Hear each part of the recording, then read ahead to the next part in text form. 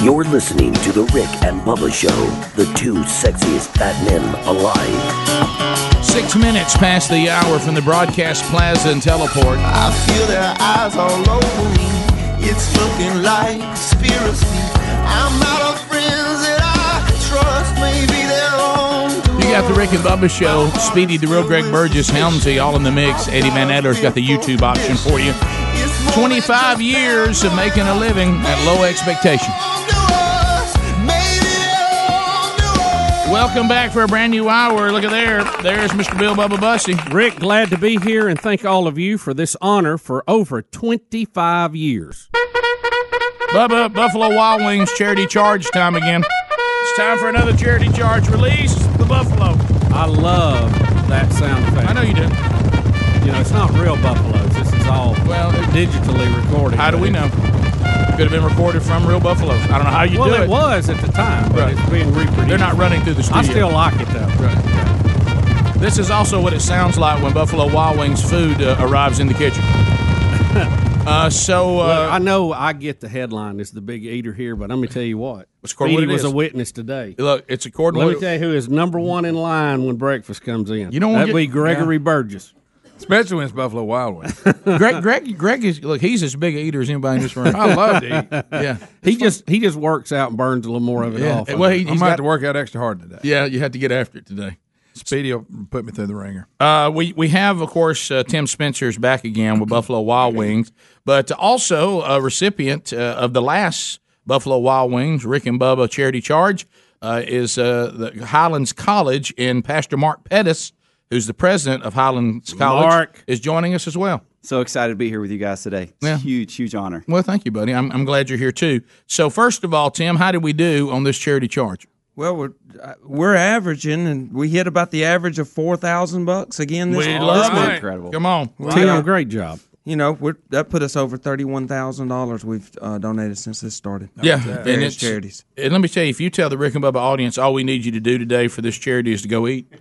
If we can eat and feel good about it, I mean, that is a win-win. That's a second helping right there. It really is. So we're going to present the check, and we're going to get pictures made and all that. But we always like for somebody representing the charity that benefited to kind of give you an idea of when you went and ate this delicious food at the participating Buffalo Wild Wings, the 10% of these food sales, what exactly is it helping? So Mark Pettis is here to tell us about Highlands College. So tell us what this is benefiting. Yeah, Highlands College is a part of Church of the Highlands here in Birmingham. We started the college in 2011 as a way to train vocational ministers, men and women who feel called.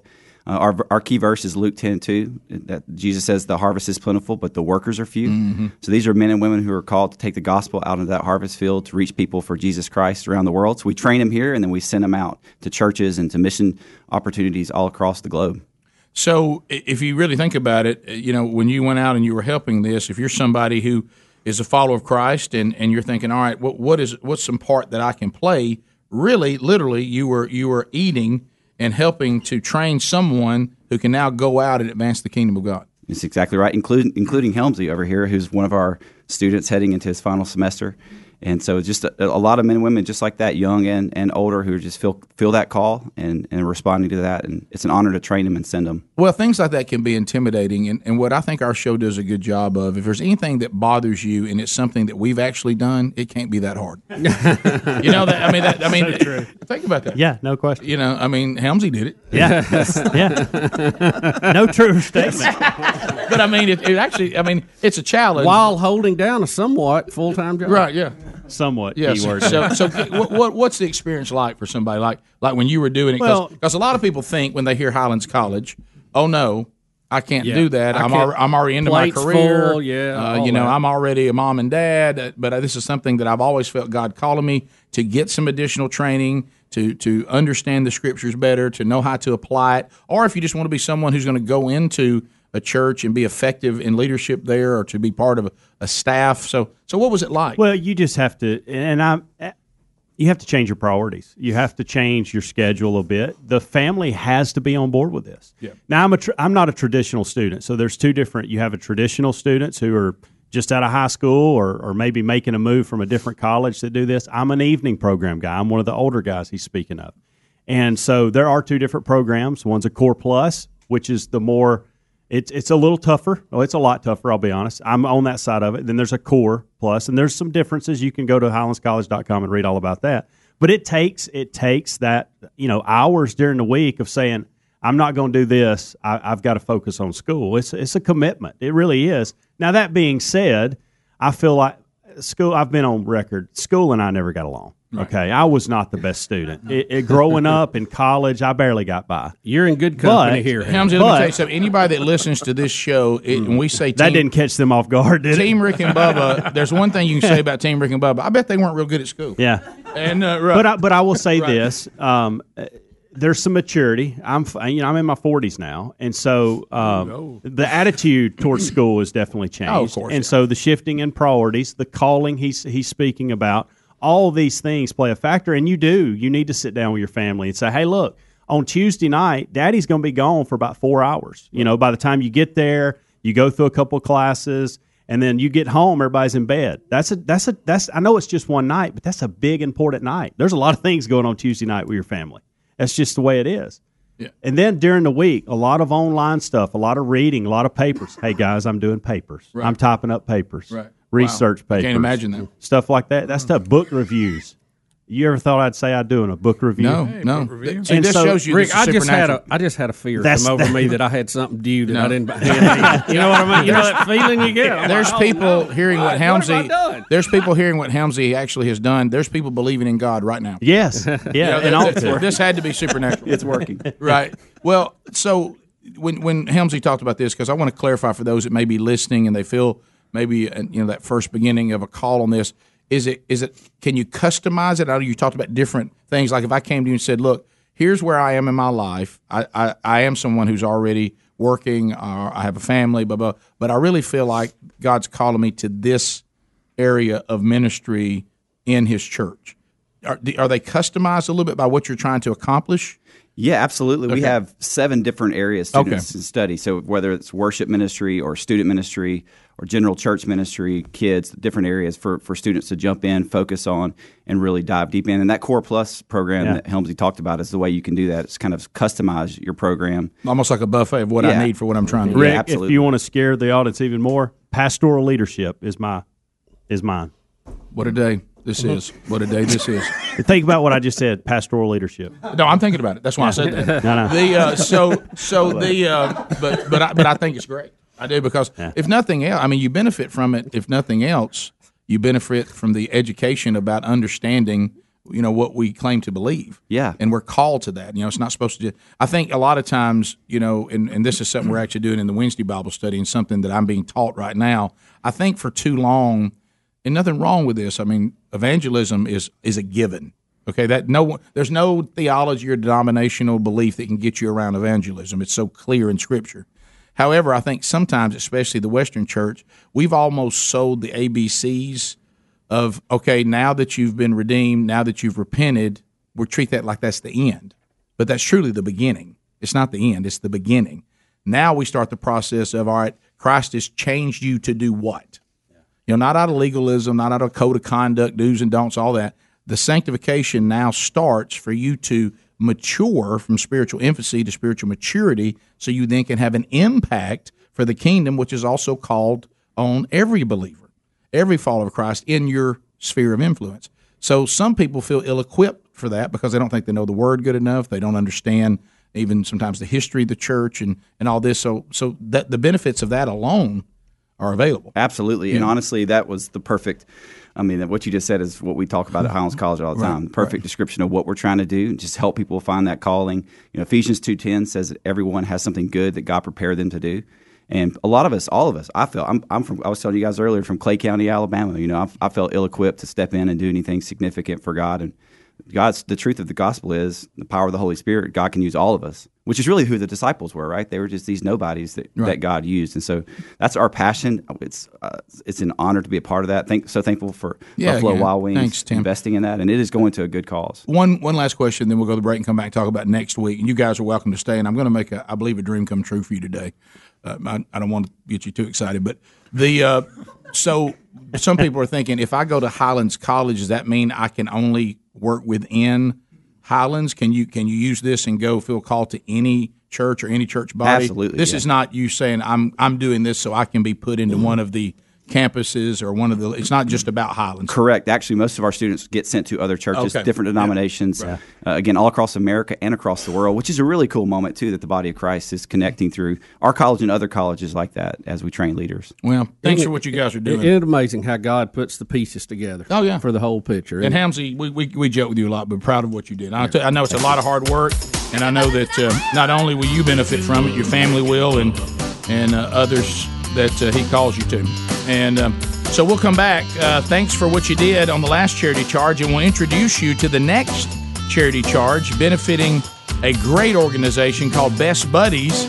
And our very own Eddie Van Adler will be here to kind of give you some information about what you're going to do this coming Monday for the next charity charge. Rick and Bubba, Rick and Bubba. Rick and Bubba's in Ohio. Rick and Bubba, Rick and Bubba. Pass the gravy. 22 minutes now past the hour. Rick and Bubba's show. Thanks for being with us today. Still to come on the program today, we'll talk to Coach Patrick Nix. The book is David Had a Dad. A great conversation about Father's Day coming up. And we'll talk about that a little bit later in the program coming up next hour. Right now, we're with Tim Spencer with Buffalo Wild Wings and the participating locations that team up for the Rick and Bubba Buffalo Wild Wings charity charge. Another one is coming up Monday. Monday, June the 17th, will be the next one at participating Buffalo Wild Wings location. And Rick, Tim and Buffalo Wild Wings do a great job. We're talking about companies that do great work, and they certainly do that. And Tim, we appreciate what you do for the community. I know through this, but you do a lot of other things too. Some people are not aware of all that, but we appreciate you and your family and what y'all mean to the area. No doubt. You do a great job. Thank y'all. Thank y'all very much. I mean, we couldn't do it. We're 8 stores strong now in this area. We employ almost 550 people, and we couldn't do it without them. I mean, it's all a team effort. You guys know that. And we're just glad to be able to give back to some organizations that don't necessarily get to the forefront of money raising ability. So that way we can help that kind of groups. So, and we're about to do it again. First of all, thanks. Highlands College gets the $4,000 check. And next Monday, the 17th, you go out and eat at all the participating locations. That's Alabaster, Birmingham, Gardendale, Tuscaloosa, Hoover, Birmingham, Trussville, Pell City. So these are all participating. And we're going to be benefiting Best Buddies. Now, this is an organization that Adler's been working with for a number of years. It's an international nonprofit. And they're dedicated to establishing global volunteers, no matter where you are, that create opportunities for one-on-one friendships and also to help maybe with employment opportunities with anyone who may, be an individual that intellectually or even physically may have some developmental disabilities. And so when you think about that, and I know at our church we have a ministry called Hand in Hand, and actually Bigelow, who works here, has been a volunteer there for a while, one of my sons, and just kind of feels a call to that. And bottom line is what it says. You just come alongside a person and kind of be their friend, but also help them in some areas where they may have some deficits or challenges. If they decide they want an opportunity to work, you'd go with them and help them go to work. If they want to go out and do something, you kind of become their friend to help them out. Is that kind of it in a nutshell, Adler? That's it. I got involved with Best Buddies in college at Auburn. I was just walking around, and there was a table, in the courtyard there, and I was just like, oh, what is this? Okay, let me check it out. And it ended up being like the thing that I felt the best about, and I was the most proud of doing in college. This was it. It was awesome. They paired me up with a couple guys in the community, and we would go out and do events that they would put on, or we would just go hang, go watch a movie, go get something to eat or whatever. I remember, in fact, I told the story on the air in which I brought them to an Auburn game one time, and one of them is a big Alabama fan, so he wore his Alabama hat. Oh, no. So that led to some fun stuff. So you really had to be a best buddy. I had to be a best buddy there. Yeah, one time we went out trick or treating, and I picked up Roro, and he walks out, and he's wearing a doctor's outfit that is covered in blood. And he goes, I'm a psycho doctor. And I was like, oh, I'm a cowboy. Let's go, buddy. Right, yeah, right. And so, there was a little bit of explaining to do at every door we went to, but Right, we always have fun, and it really is. It's a great way to feel good yourself, and they feel good too. It's just really, really amazing to be involved with people like that. And we'll get together and have dances, all kinds of stuff. It's amazing. Best Buddies, really, really cool organization, and you feel great, and they do too. So. Another thing, and it's kind of understood, and we talked about this when we did the America's Got Talent, that incredible deal about the young man who has autism and was able to sing and play. And I talked about the exhaustion of these families. The Best Buddies program also gives them a break. You're taking their child or their loved one, and you're taking them out for a day of fun or to help them with something. And the family also has a day that they can go and, because it's there every day. I mean, nothing's easy. Just the smallest things are difficult. It's well worth it, and the family, of course, loves the blessing of these members of their family. But this also provides them a break for sometimes what is just mental and physical fatigue. Yeah, and both families were in fact single mom, parent, homes, that kind of thing.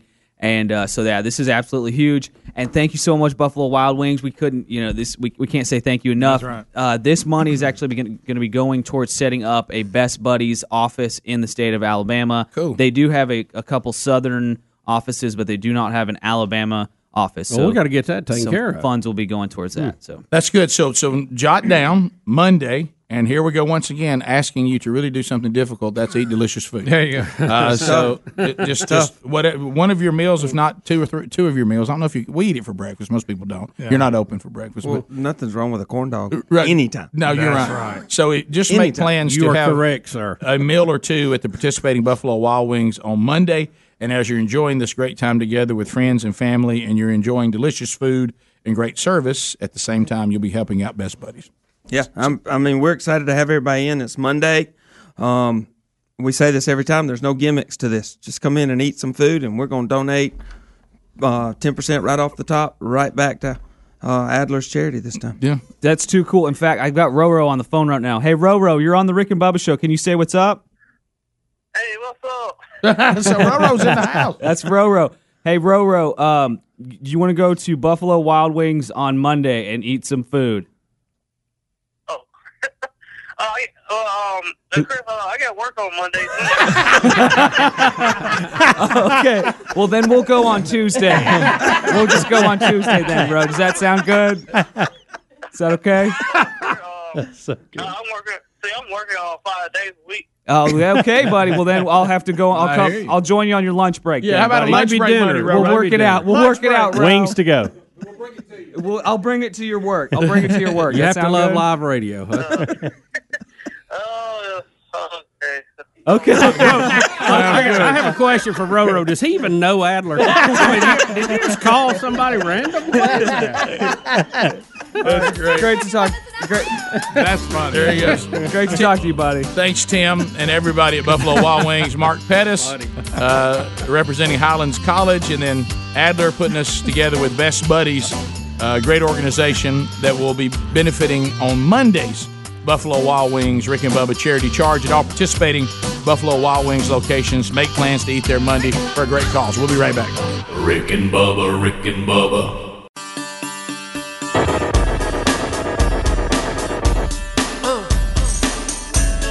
35 minutes past the hour of the Rick and Bubba Show. 866-WE-BE-BIG is our number. Well, whether you like it or not, identity thieves and cyber criminals are around every corner. I'm sorry to say that. I hate to be that guy. But the good news is, if you're under the protection of LifeLock like we are, you get warnings that we're just not going to catch on our own to avoid catastrophe. Now, if something does happen, because certainly, even though LifeLock gives you the most comprehensive protection available, along with Norton Security for your wireless devices, they cannot stop all cybercrime or all identity theft. So if something does happen, and hopefully it doesn't, but something does, you do get your own restoration specialist that works to resolve the problem. You're not going to get this kind of protection from anybody else, so go with the best. We get you 10% off with the promo code BUBBA at lifelock.com, or if you call 1-800-LIFELOCK. And remember, it's not a lot of money, but we're also going to give you 10% off, and it is worth every penny. because look, if you've ever had this happen to you and you go, gosh, I wish I'd had LifeLock, well, go ahead and make that move now. Also, rickandbubba.com, you can find it right there under the sponsors. Oh, Bubba, here we go. The wheel of me keeps on turning. It's Wheel of Meat. If I don't win today, It's the Wheel of Meat. Wheel of Meat's got me yearning. Here we go. Whoa, come on, give it a try. Bubba, he was the recipient of a check from the Rick and Bubba Buffalo Wild Wings charity charge. He's from Clay County, Alabama, and we told Pastor Mark Pettis, president of Highlands College, Mark, don't be afraid to dream big. And I know he thought this might be overreaching to think that maybe one day he could spin the Wheel of Meat, but Mark Pettis, that day is today. Rick, from Asheville to 280. That's right. The journey of one man. Mark Pettis, I know. Oh, look, I know you're overcome with emotion, but what does it feel like to be called on to spin the Wheel of Meat? Well, first of all, being here was a dream come true, and now getting to spin the wheel, I'm blown away. God does miracles. Yes, He does. I can't believe it. I know. It's like Disney World, even better. Right. Thank you for exaggerating that, but that's all right. And we needed that. It was very encouraging. All right, so we're going to start with Callie. Now, do you know what to do, Mark? Do you know what are they supposed to say? Wow, Will. No, not wow, Will. Wow, Will. No, that's what you say about that your buddy Will when he does the things he shouldn't Wow, do. Will, what a But honestly, right now I'm so nervous I can't even remember. That's it. It's Thank you for the reminder. Yeah, wow, what a will. Wow, what a will. Wow, what a will. So if Callie doesn't say wow, what a will, you just stand there awkwardly until she does. Perfect. Okay, all right. So let's go. He's not used to getting up and speaking before the song. You know, we should have had a 40-minute concert, then let him up there. All right, so we got 1-800-Flowers on the wheel. We've got harryanddavid.com. That's the meat on the wheel. Rick and Bubba prizes are on the wheel. Moultrie package on the wheel. Blaze TV on the wheel. But there are potential pitfalls as well. So, Callie from Sheffield, Alabama, WLAY, what do you say to Mark Pettis? Wow, what a wheel. Spin it, Mark! Yes! So you spin that thing like the devil's in the room. I mean. All right, so here we go. And that's a good spin, Mark. That's Clay County strong right like there. Pharaoh's chariots there. I mean, good night. Things are rolling. All right, Callie, eventually when it stops, we'll see what you... All right, here we go. And yo! T-shirt, T-shirt, T-shirt, wear it! Callie, you got a Rick and Bubba T-shirt of your choice. That could be Jesus loves you and I'm trying. That's a good one. Common sense is a superpower. One of those in the audience here today. Any of the Rick and Bubba shirts, Rick and Bubba University, can't have nothing. You know, whatever you prefer. When we put you on hold, just give us your size and the shirt you have selected, and we will ship that directly to you, okay? All right, thank you. Callie, thanks for listening to Rick and Bubba. We go to Gulf Shores, Alabama. Andrew standing by, listening to Sunny 105. Andrew, what do you say? Wow, what a wheel. Let it rip. Oh, yeah. Let me tell you. You hear that? What a wheel. That's the sound of Clay County strong. I know it. That's old country strong, Oh, Rick. yeah, sure. Former athlete, Rick. You can't get that. You can't get that at the Played a gym. little ball. You only get that working on the farm. Let me tell you how, Let me tell you how hard he spun it. One of his hairs moved. Yeah! Flowers, flowers, flowers, smell it! Callie, I'm sorry, not Callie, Andrew. Andrew, you have won some 1-800-Flowers. Now, would you like to be 24 multicolored roses sending to someone that you love, or 24 red roses? Let's go 24 multicolor. Okay, you're getting out on the edge With a the little multi. bit. I'm a little dicey. Okay, so let me roll the dice. I understand. Let's put you on hold. Tell us where you want those shipped, and we'll handle it, okay? Yes, sir. Thank y'all. I appreciate you very much. We continue. We go to Michael out of the great city of Gadsden, where it all began 25 years ago this year. All right. Good morning, guys. Hey, buddy. What do you say? Wow, what a wheel. Come on, Pettis!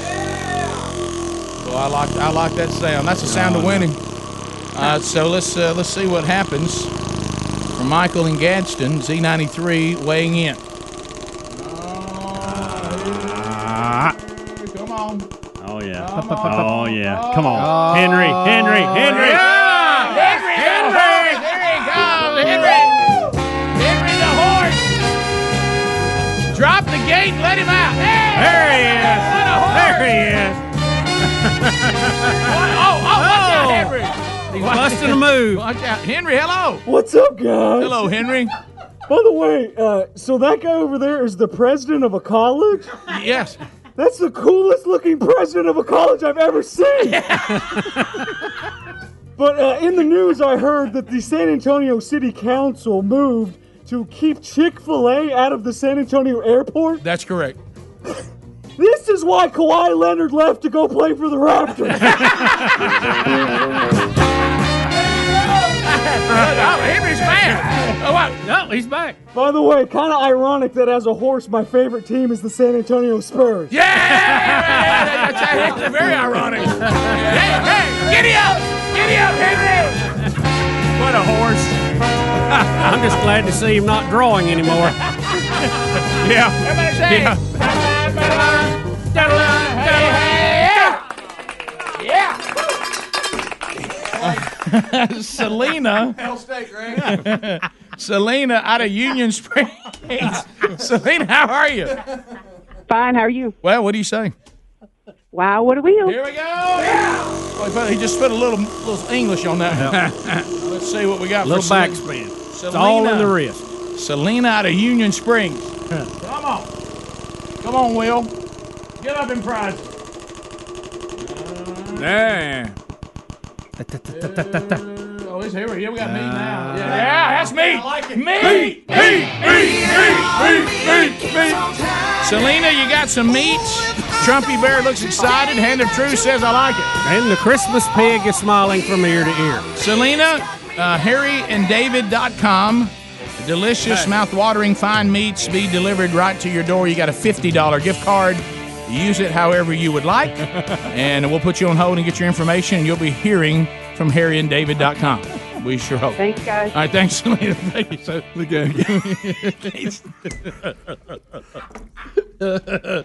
we continue. Oh, my goodness. Let's go to Chris in Tennessee. Chris, welcome to the Well of Meat. Wow, what a wheel. Greg ringing with the mini cowbells. We There's got a them lot started. of them in here. We got them everywhere. All right, here we go. There it See is. where it lands for Chris in Tennessee.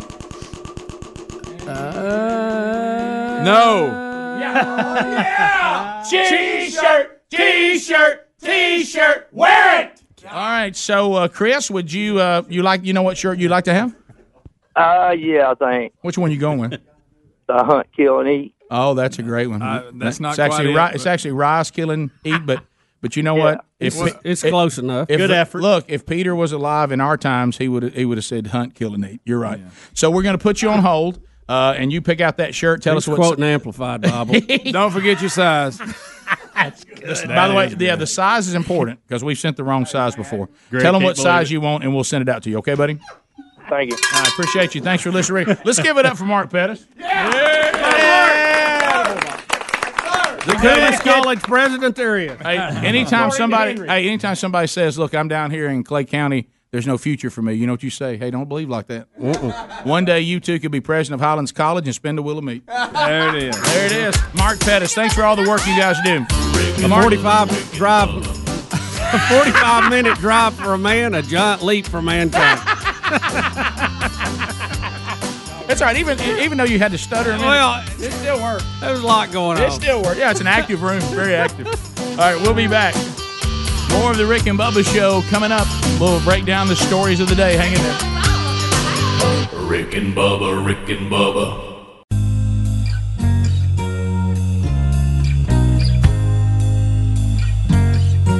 10 minutes now to the top of the hour, the Rick and Bubba Show. Thanks for being with us. Wednesday Bible study back today, live on YouTube at noon. Archive not too long after on all of our Rick and Bubba social media platforms. Tonight I'll have a look and try to find my face again. All right, this is another story that has been kicked around people in the sports world about the women's World Cup team. They're now being criticized for celebrating goals in a blowout, beating Thailand 13-0, and they're getting some sportsmanship blowback or something? Well, Rick, the They were loud about it, Rick. The headline in the Daily Mail today is, quote, disgrace to the game. Disgrace to That's the a game. little Now, much. I think they should celebrate the fact someone scored a touchdown and kicked two field goals. I mean, this is such a refreshing change from the 1-0 boredom of soccer. Right. I mean, good night. We shouldn't get upset about 13 goals being scored because you may never see it again in your lifetime. Right. Yeah, I like the one, and I don't know her name. Megan, is it how do you say her name? Rappaport? Rappaport. I've heard it pronounced. Am I just throwing that around? I don't. Rick, I have no think idea. that Is that somebody on ESPN? Is that it? Yes. By the way, I don't know how you say her name. I don't either. How you say the girl's name with the short should have it hair? in your- Well, it's not going to tell me how to say it. Right. I mean, I don't know how to pronounce He it. sees the name. He Yeah. just doesn't know. How to oh, okay. I I like think he when was she looking at does story. the slide, holding her leg up Kicking. and puts her hand behind her thigh and is doing her foot. I know. I don't know what that is. Of course, in my mind, you know the commercial when the guy hits his knees and he slides around the whole field. Yeah, I keep that's picturing him funny. doing that. That is funny. by the Well, way. here's some of the comments that have been made from the team, and there's one of them I completely disagree with because there's one of the players and Abby Wambach, I guess. Yeah, Wambach. Yep, and She's a legend She, in that world. She played on the 2015 World Cup team. And what she says, by the way, she's 100% wrong about. Because you know why? Because we have seen this.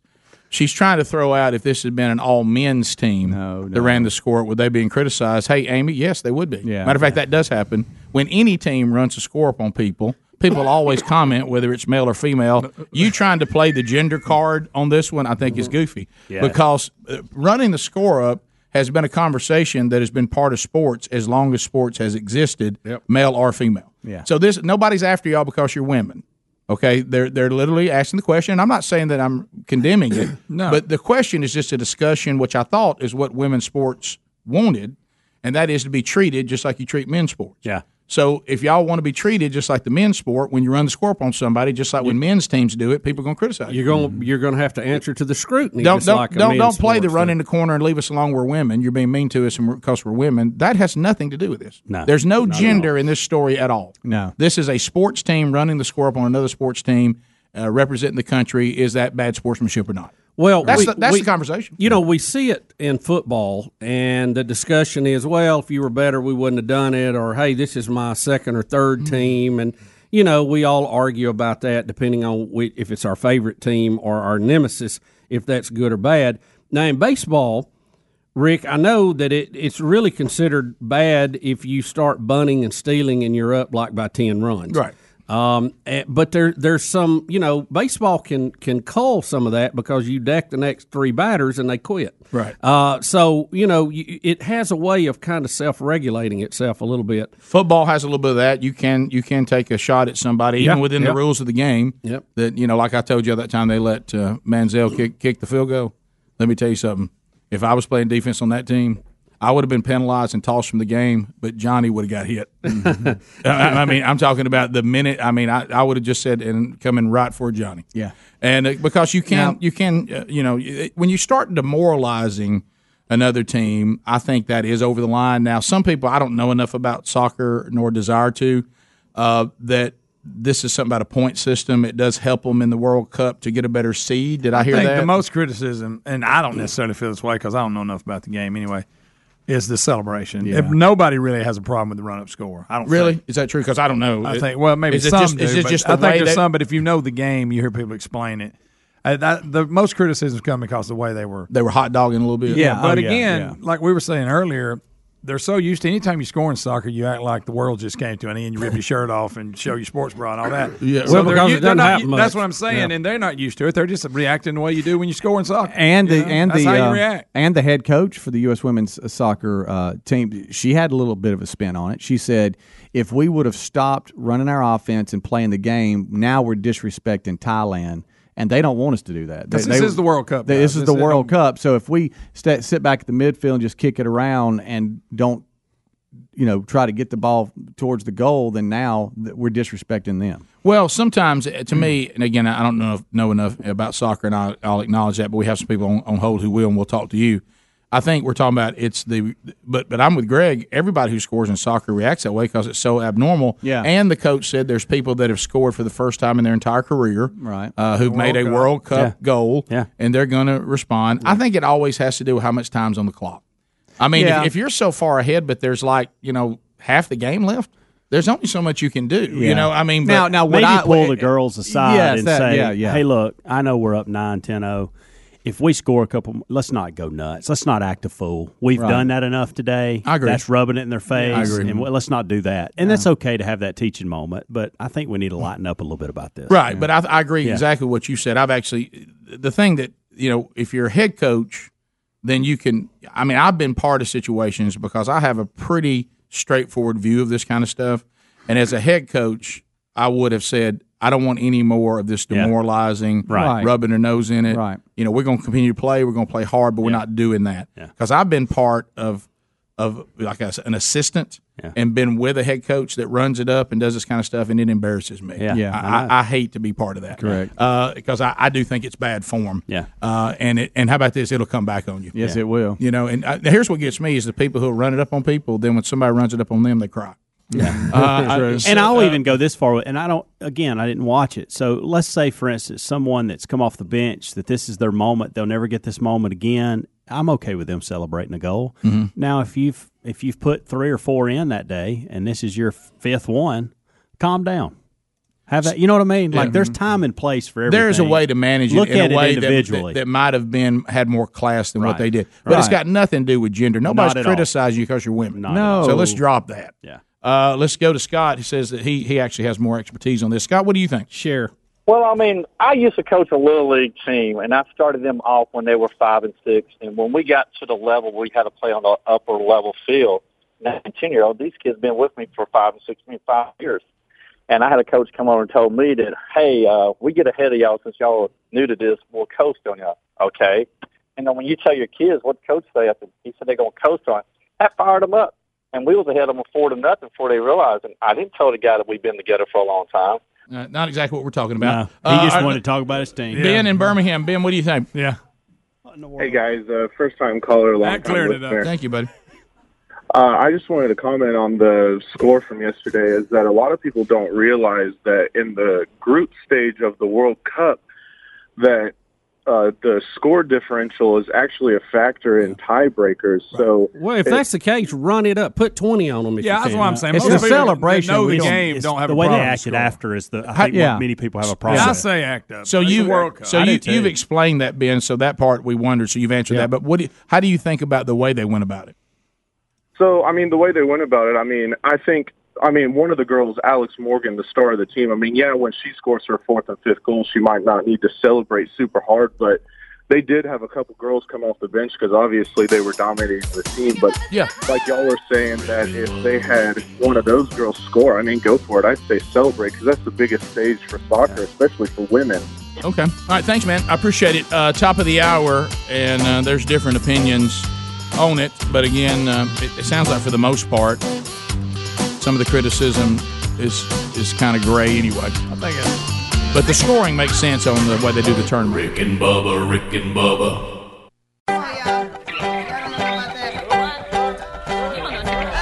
Two conservative, heterosexual, gun-toting, football-loving, evangelical Christian white men. In other words, the 2 most dangerous men in America. Rick and Bubba. 6 minutes past the hour, you got Rick and Bubba from the Broadcast Plaza and Teleport. Speedy, the real Greg Burgess, Helmsy, Eddie Van Adler, all here with us today. Rick and Bubba interns at Rick and Bubba University. Helping out today, Jimmy 92tron, Diamond Dale, earning their degree in Common Sense from Rick and Bubba University. Common Sense now deemed a superpower. Welcome back. They've been sitting there on mic number 2 for 25 solid years. Bill Bubba Bussey. Rick, thank you. Glad to be here, and we deeply appreciate the honor. Bubba, it all began in Gadsden, Alabama 25 years ago this past January, and we bring the pride of Attala, Alabama, right outside of Gadsden to the program today. Coach Patrick Nix is going to be visiting with us. Patrick played quarterback at Auburn University, went on to coach his first coaching job under head football coach Bill Burgess. Yes. There at Jacksonville State, on to Henderson State, to Samford, Georgia Tech, Miami, Charleston Southern, and then back into the high school ranks where he is still coaching, Scottsboro High School, and currently the head football coach and two-time back-to-back state champion, Pinson Valley. And, of course, Patrick Nix, you kind of kicked around and known the members of the show for a very long time. And of course, it was good to see you at the Hall of Fame induction with Dad back in May. And I tell you, if you're going to get started, starting your first coaching job with old Bullet Burgess, how about that? That'll get it rolling on it. There's no doubt that I've told a lot of people that you talk about hardcore football. Yes. You talk about Pat Dye and Bill Burgess. You don't get much more hardcore. Yeah. Than that. I mean, you really don't. You having those two to get started, that'll shoot you right out of the old And people chute. think it's crazy, but you talk about all these drills that players do. Well, little known fact, Coach Burgess used to have to do a score drill through the door of an office to see if the coach could score on a coach type of thing. I mean, So he was doing that when you were there, yes. too? I mean, it was serious. It wasn't like it was, we're going to do this drill with the players. No, we're going to see the coaches do it first, then to see if it's going to work with the players. Yeah, So, yeah, I mean, it was. Did you have any luck with that? No, I did not. Quarterback versus quarterback was linebackers smart. is I not was good. smart enough to stay out of those things Yeah. and let those guys look crazy. Yeah, I killing tell each those other. stories, and everybody thinks I exaggerate. Here's somebody that's not connected. There was no exaggeration about that, was it? No, they get in that door frame they- and say, "Who think they can score?" People don't understand. So your coaching style has to reflect those two men because they were the first ones when you were young that were kind of mentoring. Can you coach? Obviously, Is it legal to do that? You now? can't. You can't. And my dad was a coach for 40 plus years. That's right, yeah, and yeah. so he has a lot of those elements also from the old. Because they're school. from that same era. But you have to adapt, and I think that both your dad and Coach Dye would have adapted also into the times. My dad adapted; he coached all the way up till 2009. Then was my defensive coordinator at Scottsboro. Right. So, that was he a learned cool to adapt. experience. But the thing that both of them, that all these men have, that made them great, is they love the players. And so, as long as you're loving the players, you can about do all sorts of things with them. Now, you're not going to put your hands on them like you used to and all that, but that was your way of loving the kid in those days and teaching them and all that. You grabbed hold of them and looked them in the eyes and all. You can't do those kind of things anymore, but still the basic principles of loving the kid and hard-nosed and being physical, all those still haven't changed. You just have to go about it a little bit different way. Well, let me ask you this, because I do believe, and Greg has backed this up, and Bubba's heard us talk about this many times, I don't know of anybody who handled coaching their sons in high school better than our dad. He truly, we make a lot of jokes and have fun with what a hard-nosed guy that he is, but he really, truly divided the two into two completely different categories and never let them overlap. So you've had the opportunity to coach your sons, and tell me what your style is dealing with what really could be a very dicey situation. There's one category in our house. I mean, Yeah. I was dad on the field, dad at home, coach on the field, coach at home. Yeah. I mean, it's Yeah. just that's the way it is. Right. And and we, Bo obviously at Auburn now, and Caleb. I've got a 9th grader about to be a 10th grader. That's I mean, we're together every day. Right. And so it's hard to. Right. For us, it's hard to divide it out and say that, I'm going to be dad at home and coaching. No, Right. I'm dad, coach. I'm the same, Yeah. both places. And, I mean, literally, it'll be 11 o'clock at night, and one of the boys may come in and say, Dad, what about this, or this? Yeah. Or I might go to them and say, hey, look, we're going to do this tomorrow. I want you to read this guy right here. So, I mean, it's a Right. 24/7 deal. What did you struggle? Does your wife end up being the referee? It's tough on her now. Yeah. It's very tough. Yeah. Very We got a tough. violation, There's Coach. no Come doubt. on. Yeah, She has sent us to our rooms, our corners many times. Look, separate, leave, go. 'Cause, I mean, it gets to those kind of conversations. Yeah, So, yes. I can only remember one time, and I didn't find out till I was older, that my dad was going to deny Greg, one of us, an award that week because he felt like too new to the varsity. And Mama went in and straightened that out. and I never knew about that till we were older. He was Yes. like, no, we're not Hey. giving this to any kind of sophomore. And she went in there and says, was it earned? And of course, the other coaches, whatever they were being. I mean, she walked into the film. They were watching film in the living room. Yeah. And she said, if the boy did it, he ought to get the award. And that's basically it's a said, fine line. and you can decide what your life's going to be like in this house. You know what I mean? And he got the award. Yeah, got the award. But anyway, the mom always wins. Yes. But I guess what I'm talking about, did you find yourself, and you're fortunate because obviously your son Bo played at a level that no one ever questioned, daddy ball or anything like that.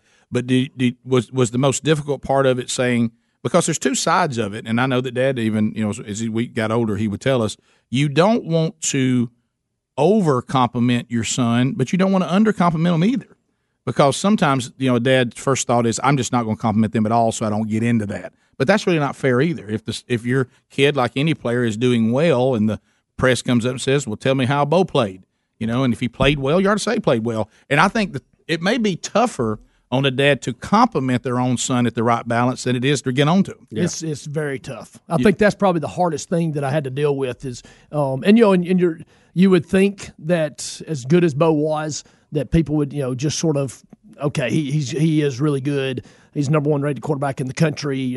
No, I still have people out there, whether it be at Scottsboro or Pinson, wherever. My son would have been better than him or just as good if he'd let him play. And it's like, okay. So that still happens no matter what level the player. You're going to get the daddy ball charge no matter what you do. No doubt. And the thing that I learned quickly, Bo started as an 8th grader. The second half of his 8th grade year, we let him play. And it goes back to what you said a minute ago. He was deserving. He was the best quarterback, but I wouldn't play him. And finally, we had an off week, and the coaches came to me and said, Patrick, we've got to play him. He is the best quarterback. He gives us the best chance to win. And I was like, I can't do it, guys. Mm-hmm. It doesn't, but he was the best quarterback. So finally, during that off week, I realized he is the best quarterback. Even though he's an 8th grader, it doesn't matter. So I played him. And, it's tough. It's very tough to do that, even if they are deserving. Right. Because everybody's going to be a naysayer. Everybody's going to have something to say about it. Everybody's going to gripe about it. But I learned then that it doesn't matter what anybody else is saying. Right. Just believe in how you coach him. And like you said a minute, coach him just like you would everybody else. And it was a hard thing to do and still is a hard thing to do. Yeah. But you have to do your best to coach them just like you would everybody else. So, and I think Greg and I both can talk about it. When your dad did say, hey, and it always was the staff. It was never Dad. We had position coaches, and we never did have Dad as a position coach. And I think, so he was overall, but our position coaches usually would go to him and say, here's the guys that need to play. But I don't know about you, Greg, but I always felt like when you got the nod, and you definitely knew you earned it because it wasn't going to be given to you, you felt like I need to play at a level that doesn't make Dad look bad. You know what I mean? A little extra pressure. Yeah, I mean, you need to be. Anybody who says that your dad's playing you because he's your dad, you need to play in a way that makes him look absolutely stupid. Patrick, I know a lot is made about you coaching your son because he has got so many headlines and was such a great player.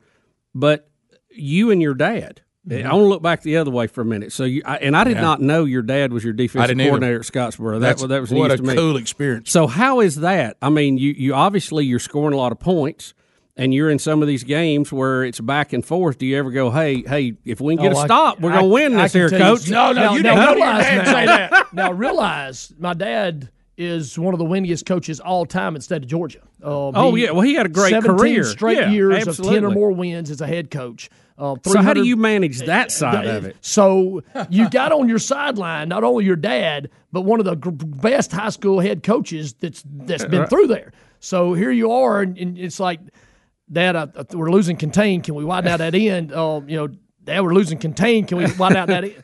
Dad, do whatever you want to. Go right for it. But quite honestly, he is the best coach I've ever been around. So what did you call him on the field? Most time, Dad. Yeah. Because if you called him Coach Nix, there was two Coach Nix. And so Bo called him Coach Dad because that's what they call him. Bo called me Dad. But you talking about dynamics now?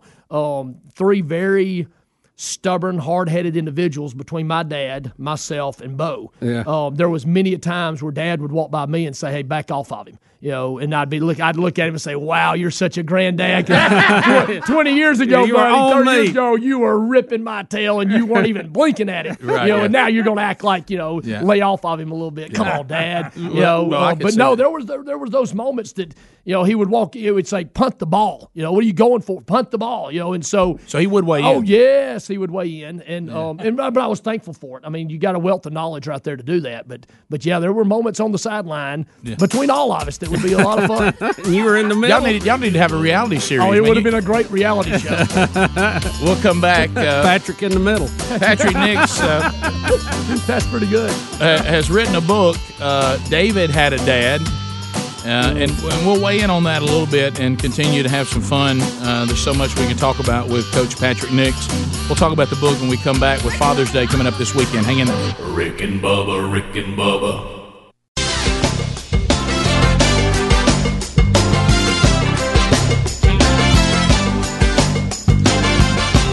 22 minutes past the hour of the Rick and Bubba Show. 866-WE-BE-BIG is the number as we make our way back. Coach Patrick Nix is with us. Father's Day coming up this weekend, Coach. And so rundown, you have a pile of Nixes, the Nix group. Give us the current standing with all of your children. Children. Well, first, I got my wife is Krista. Oh, of course. You can't miss out on that one because Krista she runs the show. Boss. She is the boss, the head coach. She does it all. Yeah, no doubt. And so she is actually about to fly out to Europe. As we speak, she's in the Atlanta airport. She may be listening, may not be, but definitely her and my chair just went. Yeah, your calf hit it. Yeah. You know what happened? Y'all seen that before? Yeah, I did. Yeah. Well, you know what that was? There we go. It just dawned on him. He's got all the kids to himself. Yeah. Yeah. Oh. And it's scary. But then I've got Emma Grace. Emma Grace is 21, junior at Auburn, nursing school, doing great, and very proud of her. Then I've got Bo, who's 19, freshman at Auburn. Then I've got Caleb, who's 16, who is about to be a sophomore there at Pinson. And then I've got Sarah, who runs the show. She's 11, about to be a sixth grader, and really does run the show. Co-boss. And then we've got a plus one that we call in Tez Johnson, who has lived with us, one of our players there at Pinson that's lived with us for over a year now, and he's our plus one. We used to be Nick 6, the Nick 6. Now we're Nick 7. And so, what's the difference between adding, going from 6 to 7? There's not a whole lot of difference. Right? Yeah. Really now you can add as many as you want now. So the book you wrote this book in 2011, and I think we even talked about that when it first came out. But had the opportunity to have you come speak to our men at the men's ministry at our church, and I was really blown away by this moment. We all know the story about David and Goliath, and it's all pretty familiar to us, whether you're a believer or not. But there's something that's said by Saul that really spoke to that culture and kind of speaks to the theme of the book. So kind of tell everybody about that. It may be something that they also missed, even thinking they knew everything about this story. Well, most of us, when we talk, we know the story, like you said, the story of David and Goliath. Right. But that's the story is David and Goliath. You know that David went out and fought Goliath and beat the giant and all that kind of stuff. But what we miss, in my opinion, at the beginning and the end of the story is this man by the name of Jesse. And Jesse happens to be David's dad. And, at the beginning of the story, you hear the description of Goliath, how he had everything. He had this, he had that. I even remember back in the day when Speedy was talking about what baseball bat to buy out for a travel team. And that reminds me of what Goliath had. Goliath had the best bat. He had the best travel team. He had all this stuff, the Bible tells us. And the only description it tells of David is that David was a son of Jesse. So David had a dad. Goliath had all this other stuff. And really struck me. And I'd studied David and Goliath. I'd studied because all of us want to be like David because he's a man after God's own heart. So and when you're growing up and you hear that as a 16-year-old guy, you're like, yeah, I want to be like that guy. So you start studying David. Well, you go to David and Goliath and you want to talk about the fight and him winning and all that. And then the more I studied and when I became a dad and things like that, you realize there's this guy named Jesse. And then at the very end, after David has killed him, David's literally carrying the head around, and we can get it. How big do you think that cranium was? That's a noggin, wasn't it? How he was. He would have won the big head challenge. Yeah. No doubt. Yeah. So David, the little David, is carrying his head around, and Saul looks over and says, "Whose son is that young man?" And so there's something about Jesse, and to me, I want somebody to say whose son is that young man or that young girl. And because, not that I've done anything, but through God's word, I've tried my best to bring them up in a godly way, and I have godly children because of it, because of God's blessing. And so I think Jesse, in the book, David Had a Dad, I think there's 10 principles, at least, the 10 that I wrote down, that I think that we as parents, as mom or dad, can train up our children, male or female, to go in, to give them a chance to live a godly life. Yeah, and I had never caught that at the end. Saul doesn't ask who is him, tell me about this guy. He said, whose son is this? Yes. Because what he wanted to know is what kind of dad produced this guy. Right. And what else has he got? Right. And is that not, as a dad, is that not the best compliment ever? Yeah, Is it that, is. you know, they look and say, holy cow, whose son is that? Right. You know, that basically, and I think, and we always, and that's the thing, when you think about David and Goliath, you stop when he chops the head off. I mean, that's where you stop the story because the story ends there, right? Right. Just chop the head off. No, the story doesn't end there. Right. There's so many more. The story continues on because it's got a lot to do with Jesse, you know, and the things that he taught David, and you know, for David to be able to go and do the things that he did. You know, it was some of those principles that you were talking about and you've unpacked. Give us a couple of them. What are some of the principles that you find? You don't have to give the whole book away. Yeah, but just you know, some little things, and there's a bunch in there. But I mean, just think about it. Just think of you know, when Jesse told David to go visit his brothers. Right. Okay, let's think about our boys or our children, Yes. especially our boys. Yeah. At our house, we have this thing called laundry that we struggle with. We Right. really do. It's a struggle. Mom goes and washes it, dries it, folds it, puts it on the couch, and it'll sit there literally as long as it does until we need to go and get it to wear it. I mean, that's just the way we are. Right, That's yeah. the way guys It's a mobile are. closet. Yes, it Yeah. does It not is. matter. That's Well, right. when you tell the boys go put their clothes up, putting their clothes up means getting it off the couch and getting it to your room. No, you're right. Right? I've lived. Well, then mom gets mad about that. Well, you know, don't just put it. Well, you got to be detailed. And when you think about it, think about what Jesse told David when he told him to go. He told him the exact amount of cheese to take, the exact amount of this. That's the way we've got to be as dads and as parents with our kids, especially boys. We've got to be detailed. We've got to tell them what we're expecting of them if we expect them to do it. And so we can't say, hey, you know, you need to read your Bible today. No, let's give them a plan to read. Let's read it with them. Let's you know, almost every morning I text all of my key family members and possible future family members a verse, you know, that at least I know. I'm not saying, hey, you need to read your Bible today. No. Let's be more detailed, you know, with that kind of stuff. And I think Jesse was very detailed with David, you know, and I think we have to be detailed with our children, you know, especially boys. Yeah, you do, especially teenagers. Yeah, and like you said, especially the males. I've even noticed this even in men's ministry. Never assume that a male understands what you're talking about. No doubt. Never assume that. No doubt. Never look to a male and go, you know what I mean. Yep. No, tell them exactly. Yes. Or they're not gonna get it. Right, tell them Yeah. exactly Not what gonna you're get talking about. You talked about that. We got home. Mom said, take the suitcases from a trip now. Take the suitcases downstairs. Well, downstairs the closet they're supposed to be in. Where do you think the suitcases were? At the bottom of the Downstairs. steps. At the bottom of the steps. Yes. And She said take them downstairs. And I walked in. I said, y'all were so close. I mean, just another foot. Yeah. And you would have had it. You But would it have had didn't click. It didn't click. You got to tell them downstairs closet. We'll come back. More with Patrick Nix. David Had a Dad available at Amazon. Just look for it there. Rick and Bubba. Rick and Bubba's in Ohio. Rick and Bubba. Pass the gravy, please. Rick and Bubba. Ooh, it brings me to my knees. Rick and Bubba. I can't start another. 35 minutes past the hour of the Rick and Bubba Show. We're back. Thanks for being with us. MyPillow.com. Go there right now. When you go to MyPillow.com, be sure you bring the old promo code Bubba with you. Because right now, if you need to add some MyPillows, or maybe you're one of the very few people that are not sleeping on a MyPillow, now's the time to move, because Mike Lindell's never offered them at $34.99 a pillow, I'll tell you that.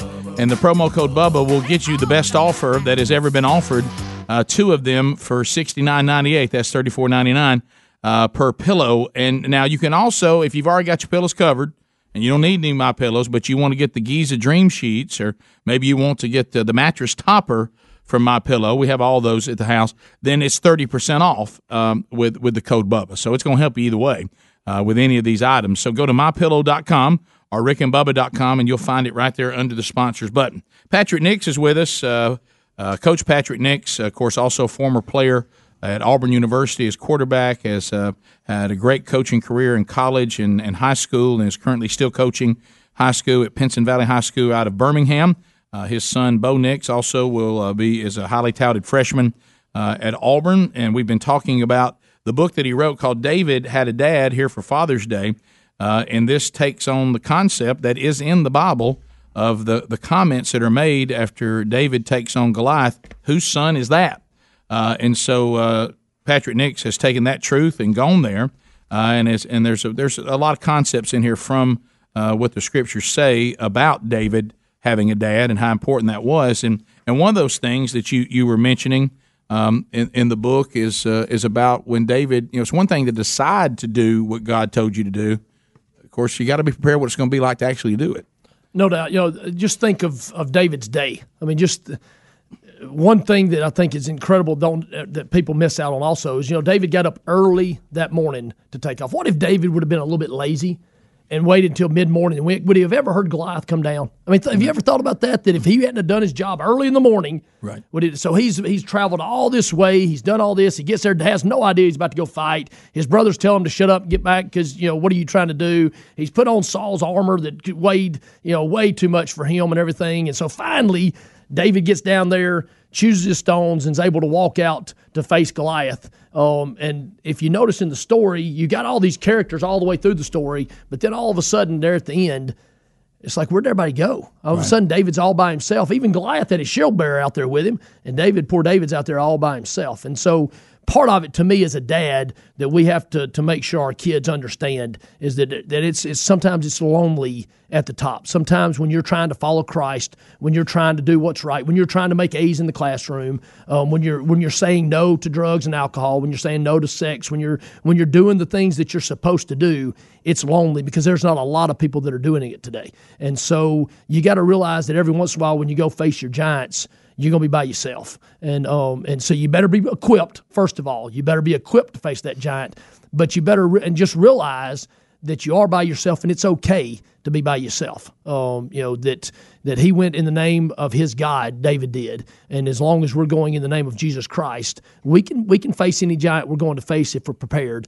But just know you're going to be by yourself. There's everybody else. I think I left something back up on the hill. Hey, David, I'll be back. I promise you, I got you. But I got to. So I mean, it's tough. It's really tough. I can talk about Bo. Being a college quarterback.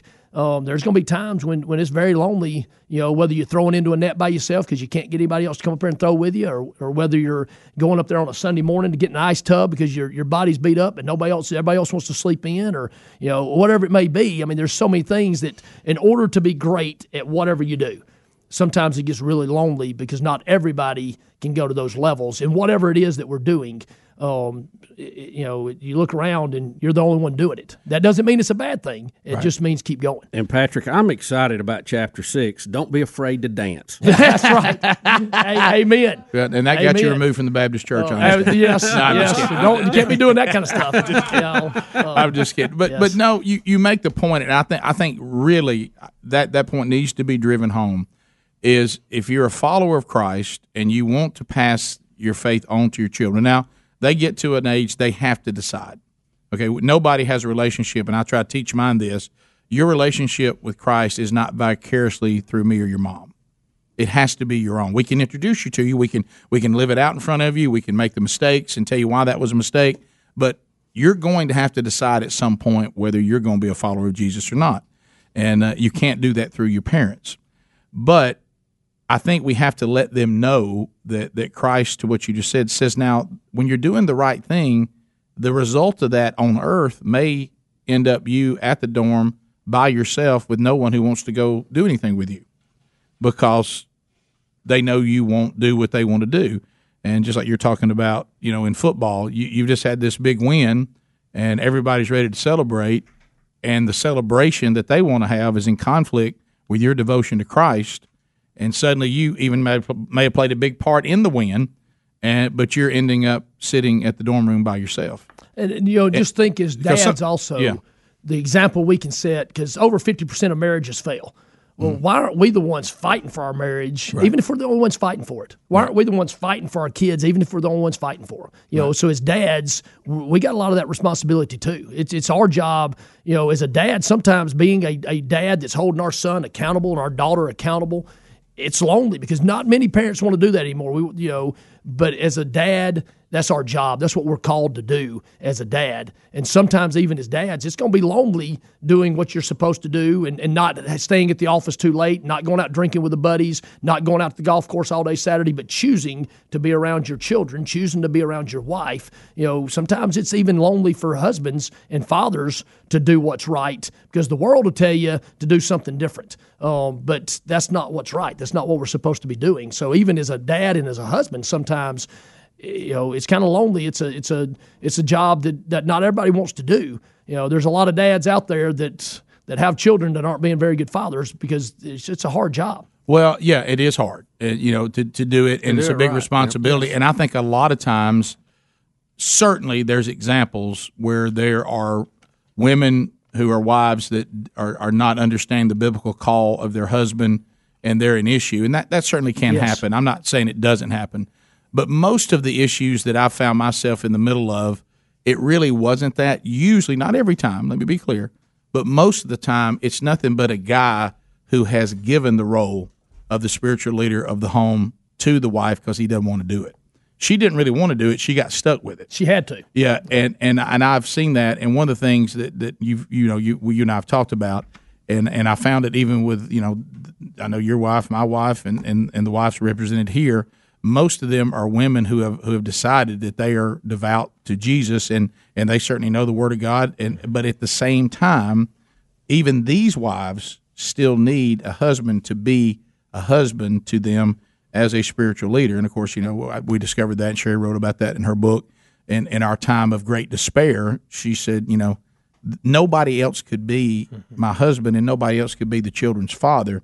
And I had a pastor tell me, and I'll never forget it. A friend of mine sitting across from me one day, and sometimes, like you said a minute ago, especially males, you just got to tell us straight. And he said, here's the bottom line, like you just talked about. If somebody else is a spiritual leader for your wife and your children, they are a better husband and father than you are. Now, take that and chew on that for just a minute, and because we can't be replaced. So whoever replaced us did the most important job, and you say, well, I go out there and I earn the money. Yeah, but if you didn't do that, whoever did is a better husband and father than you are. You can find people bring money in. Yep. And I think the other thing is when we buy into some of the world's garbage, it's not the quantity of time you spend with your kids, it's the quality. Well, that's nowhere in the Bible. That's something the world made up. That's what somebody. That's the convenient excuse. Your boss won't buy into that. Yes. That's so good. Yeah, like I said, talk about perfect example of that. I've used this example many times. When we talk about I'm devoted to my faith and I'm devoted to Jesus, and of course we always know what, and your kids see it. Yes, which is important. Your kids are not listening to what you say. Absolutely, they're watching what you do. Because we all know the right things to say, pretty much. But they're saying, "Well, does Dad really believe that?" Well, how you know if your daddy believes it, son or daughter? Well, I'm gonna watch him. Right. And so I this one hit me in the head so solid in my faith. What if we went to our wives most Sundays, not every, because we don't come every Sunday, but most Sundays, if it's not too inconvenient, we went to our wives. Now, look, they're going to see us in the morning, and they don't need to count on seeing us after lunch. Lunch is the max, okay? And we come in and we sing songs to them. We say we love them. Now, about noon, we're gone. We bring them flowers. Not every Sunday, because some Sundays it might be inconvenient, but some Sundays. And then they never hear from us again. And our kids never hear from us again. And we keep showing up every so often on some Sundays. Not every Sunday. And we spend a half a day with them and tell them how much we love them, how devoted we are to them. Now, when we're gone, we're chasing other women, going after things we really care about. We're doing the things we really want to do. We do that for 6 days. And some Sundays, we come back and say, I love you. Do you think they buy that garbage? Absolutely not. Why do we think Jesus does? Because that's a great question. Well, that's exactly how we do it. Yeah. And why do we think Jesus buys that? It's and I think that, unfortunately, you're exactly right. That's what we've done with our families too. I think that just thinking about fatherhood, the invention of the car, I think really hurt fatherhood. Because back in the old school, your sons came to work with you. You were working close to your house because you couldn't get far off. So you were around your kids a lot more. Yeah. Well, now we move out as far as we can, drive into work, and then drive. We're never around them anymore. Somebody else is raising our kids, whether it be a teacher or mom, whatever. And I think that we intentionally, as dads, have got to reverse that trend. That's one reason why I stepped away from college football. I wanted to be around my kids. I wanted to be the dad to my kids. Boy, at college is a different game. It's a different game. It's and nothing against those guys. There's some great guys, great dads, great husbands in college football. Just for me at the time, I needed to be around my kids and raise my kids. And I was very convicted of that. And so, but too many dads now. We're so invested at work. Like you said, we got to bring the money home. Well, that's what Goliath had. And we do need to be a good provider. We do. Now, the Bible says be a good provider. Yes. But that's not all it says. It's not all just about bringing the money home. Goliath had all that stuff, but David had a dad. David had a dad, and I'm convinced that there's no doubt they sat around campfires and talked about, what God did for the Israelites to take them through the Red Sea and the different stories that David sat there hearing. And so when you walk out to faith Goliath, you're like, hey, look, dude, my God's already done all this. Right. You're nothing. Right. So he's already heard all those stories. He knows that. He's been empowered to that. And he learned who was going to give him Goliath, and it wasn't going to be his ability. And he learned to it from his dad. He learned it from his dad. And so God's going to deliver you into my hands. Yes. Because he's pretty big compared to a little boy, but compared to the great I am, Goliath ain't real big at all. Not at all. Not at all. We got to talk about these rocks you brought. Yeah. We'll come back. We'll talk about that, and we'll wrap up with Coach Patrick Nix. The book is David Had a Dad. Go to Amazon.com, and you can find it there. And also, we put their Facebook page and show notes at rickandbubba.com. Rick and Bubba, Rick and Bubba. Rick and Bubba's in Ohio. Rick and Bubba. 7 minutes to the top of the hour, wrapping up our time with Coach Patrick Nix. The book is David Had a Dad. Great for Father's Day week. Just find it on Amazon. All right, so, Coach, you came in with a bag full of rocks. And I'll be honest, a lot of people bring in their book. Yeah. Not everybody brings in a bag of rocks. Now, we've had an astronaut or two that brought one in, Yeah, that's but right. that's not this many, though, and not that size. Tell us where these rocks came from. Well, we were fortunate. In May of 2017, Krista and I went to the Holy Land. And so when we were there, we had done all this stuff, and it was obviously when you studied David, you got to be able to go to the valley and just see everything. Yep. And so we were fortunate to find a gentleman in the ministry. We were there that'd been living there for about 20 years. And crazy how it works. He played high school football in South Georgia. I knew who his coach was. I mean, it's crazy how it's not crazy. God put it all together. It's almost like he knows what he's doing. Exactly. Right. And so we get to talking. And so finally I said, look, man, is there any way you can take me where David had? Oh, yeah, let's go. So we jump in his car, we start driving, and that could be a whole day in itself of telling that story. Sure. Unreal, because you're not in protected area anymore. You're in some rough terrain, rough territory, and they're still fighting over there, just in case people didn't realize Right. that. And so It never stopped. Been at it never for stops. 2,000 years. And so we drive off and end up. He puts his car, and we go up to the top of the hill. To where David, the Israelites would have been. And how they know that now, David came back later and built a little fortress there that they have excavated. I've got pictures. They've excavated. He came back and built a little fortress there when he was king on where the Israelites would have been. So you can stand there and look to the other side, through the valley, to the other side where the Philistines would have been. Right there in the valley where they would have fought. And so you walk down, and there is still, that's dried up now, but there's still a stream bed right there to where you can tell David would have walked right through this. And he would have bent down, picked up his rocks from right here, and went out to fight Goliath. And you talking about a surreal moment now. And I told Chris, I can't leave here. And I only brought 4 because the 5th one's still in Goliath's head somewhere. So I just couldn't take 5. I could only take 4. Right. And so, but I grabbed, and you can tell they're all different sizes. Because Bubba and I were just saying, David was prepared. David didn't just walk out there and say, God, I need your strength now. I got to have you here. And we were talking about that. No, David had fought the lions and the bears. Yep. He knew how every rock would fly. He knew that, hey, this big rock right here that I picked up, it's going to go a little bit shorter. So if I get really close to him, I can take this one right here. These smaller ones, they might go a little bit farther. I got the one that was flat. It might have been, I got to curve it just a little bit. Because I guarantee you now, just think of David when he was tending those sheep. I think he sat there. Probably sheep's flipped got to be 10,000 boring. Would you not yeah. think? Oh, yeah. We would put a Coke bottle up there and throw at it. He probably put a rock up there or saw a fly or something and would throw that sling, that rock at it. So David had hit the smallest of things. David was prepared. So when David walked out, he probably looked at Goliath and thought, well, this rock will be perfect to go right between his eyes right there. This is the perfect size. And so I can imagine him picking up those rocks. And, quite honestly, I've not even washed them. This is still the dirt that came from there. And I can't believe I've got them through customs. But I did a good job of hiding them. That was my next question. Are they big on you bringing those back? No, they're not. But I did a good job of hiding them and was taught how, hey, if you're going to do it, you better do it like this. Patrick, you're live. I know it. Well, they're here. But I mean, just think of how he it even doesn't prepared make the that. miracle any smaller. But the point is very important. David didn't wander out there and go, "Hey, is that a slingshot? Let me try that." Right. God delivered the victory. He gave the talent. He set the stage.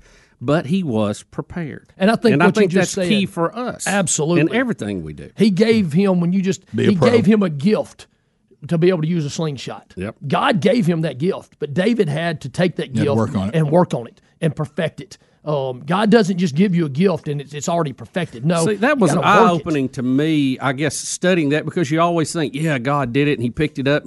But that was not the first time he used a slingshot. No. He'd probably done it 10,000 times out on those lonely hills.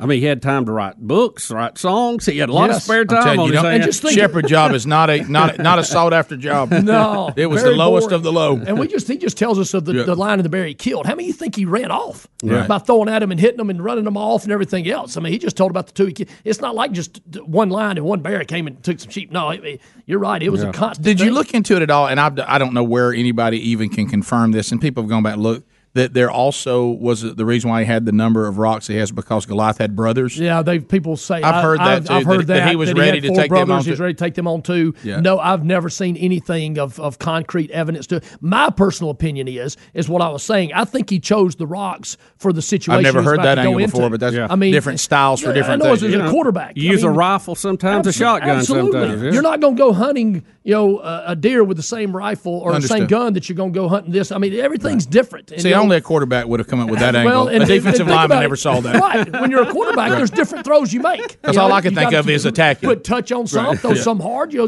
got different throws that you make. I understand. You know he had the same thoughts that when he bent down and picked it up, that he thought, well, I better take this rock for this rock for this.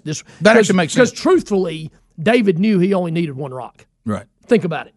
He chose 5, but he knew he only needed one. But he was prepared for other scenarios that God might present. Absolutely. Right. Which rock am I going to need? He only needed the one to kill him, but I got to make sure I've got that one in my repertoire to be able to. That's a big word. That's true. We know what you mean. Hey, on this show, you can get discombobulated with that pretty quick. On this show, we know what you meant. I got to ice my tongue when I get back on that. I think I pulled it. Oh. No, thanks for being with us, Coach. Really, great being here. Well, guys. and you talk about that prep. I mean, let's say, hey, I'm going to go out and defend God. Well, you're not if you don't know the Word of God. Amen. You think He's going to put you in position to defend Him if you don't know what you're talking about? So you got to prepare. Yep, got to prepare. Thanks a lot, Coach. Appreciate you being with us. Enjoyed being in here. David Had a Dad. It's available at Amazon. Rick and Bubba, Rick and Bubba. Warning. This program may be found offensive by pencil-pushing, bean-counting, research-loving program directors and radio consultant goobs. Welcome to the Rick and Bubba Experience. 6 minutes now. 6 minutes past the hour from the Broadcast Plaza and Teleport. It's another hour of the Rick and Bubba Show. 25 years now coming to you from the Rick and Bubba Broadcast Plaza and Teleport. We've been here for the last 12 years or so. Speedy, the real Greg Burgess, Helmsy, all in the mix today. Eddie Van Adler's got YouTube. We'll talk about the tubers here for just a moment. Rick and Bubba University, Jimmy 92 Tron, Diamond Dale earning their degree in common sense, which has now become a superpower. Welcome back for a brand new hour, ladies and gentlemen. Bill Bubba. Come at it, Bubs. Rick, glad to be here, and thank all of you for being part of the Rick and Bubba family. So, speaking of the tubers, we have a Gunnersville treaty, and then and that's really for the biggies. There's a little bit of mischief that sometimes people go back and forth. Is that a violation? Is it not? And we'll rule on it here or there. But there is something that's pretty much understood here, that if you do something to one of our buddies here, to each other, and you don't get in trouble in the Gunnersville treaty violation, that person is looking to get you back at some point. Yes. I mean, that's just the way it is. It is. Yeah, it's almost you expect it. It's almost like the judge will let the person who was offended have a free shot back. It's kind of like rubbing is racing. Right. As long as there's no wreck. There you go. Now, what's happened is computers are just wide open here in the plaza. The little laptops are everywhere. And if you leave yours unattended, somebody can take over your laptop and act like that they are you. And so this Helmsley, you first of all have to admit that you did this to Speedy. On 2 occasions, I've done this to Speedy. Right, and this kept it clean, kept you- it fun, but I had some fun with it. Yeah, And yeah, not doing anything off color, but We- you went in and pretended to be Speedy in the Rick and Bubba YouTube chat room. yes, in the past, I've done it when we're doing Willow Meet because we rotate chairs. I Yeah. fly cover over who's calling, what they're winning to kind of help the intern. Speedy's over by the wheel. It opens up his computer and he leaves it there. And so I went in and had some fun. Did it on 2 occasions. It was good, clean fun, but I knew at some point there would be payback. And that has happened today. So today, the Rick and Bubba YouTubers were now able to see you pretending to be Helmsley. Yeah, well, so a lot of times on heavy guest days, we'll play musical chairs, and I'll give up my seat and move around and do whatever. And then, as Helmsley said, sometimes I'm moving to other seats that are normally occupied by another member of the show, but they're off doing something in another part of the room. Well, I just happened to find myself sitting at Helmsley's mic. Just happened to. And I looked, and it's like the computer talked to me and said, "I'm right here." Right. And so I was like, "Oh, let me pull up. I wonder if he's still logged in." Mm-hmm. And so I pulled up the chat room, and sure enough, there's Michael and Amanda Helms. Now, before he And- gets into what he said, I want to tell you what I was doing when this is going on. I got so excited. Okay, so Braden is playing a golf tournament this morning, and so my wife works full time, so she has to go get him started, and then when the show's over, I'll go complete the round with him. And so she said, "Hey, important time if you talk to Braden now before his golf tournament starts. Like, I really need you to talk to him, tell him whatever you need to tell him. Now's the time to do that." Time. Yeah. So I'm standing back there in the hall where we have TVs. And I'm on the phone with Braden, and I said, "Yeah, hey, son, listen. Hey, tough golf course today. You just need to know that going into This, it. this, and Greens are going to be fast. Hey, if you're going to miss front or middle of those greens. Don't dare try to go for pins in the back. It's nothing but trouble." I'm in this serious conversation about golf with him. Okay, and I just happened to look up at the TV back there, and I see Speedy just typing away, and he has the biggest grin on his face because he knows he's had a good one. and I said, "Hey, son, hold on a minute." And I take a picture of the TV so I can see, so I've got proof to say, "Hey, I saw you. You know, what are you talking about?" "No, I saw you. Look, here it is." And then I get back on. "Sorry, Braden." Back to what's talking. He said, "What's going on?" I said, "Nothing. I'll explain later." But it was funny because just happened to look. I just happened to look. I'm in this serious conversation, heart to heart with my son, and I look up and I see this big grin. Yeah. And just typing away. So Speedy, what are some of the because first of you all, claim that the tubers loved it. Yeah, well, I first of all, it's Michael and Amanda Helms, and I started off and I say, "Hey everyone, I love you." Right. And quickly a couple of the veterans. Give me some more. Quickly, a couple of the veterans of the chat room said, "Uh-oh, Speedy's on Helmsy's computer. Alert!" Oh, really? Okay. But I don't think everybody really took that to heart. Then take the a other second. one, I said, just wanted to take a second and tell you how awesome it is to sit next to Speedy every day. He's amazing and smells great. He's such a stud. Amazing and smells great. And of course, people are having fun with it. And then there was one where somebody mentioned that. That something about Patrick Nix, and I said Speedy is so awesome that Patrick Nix is asking him for advice.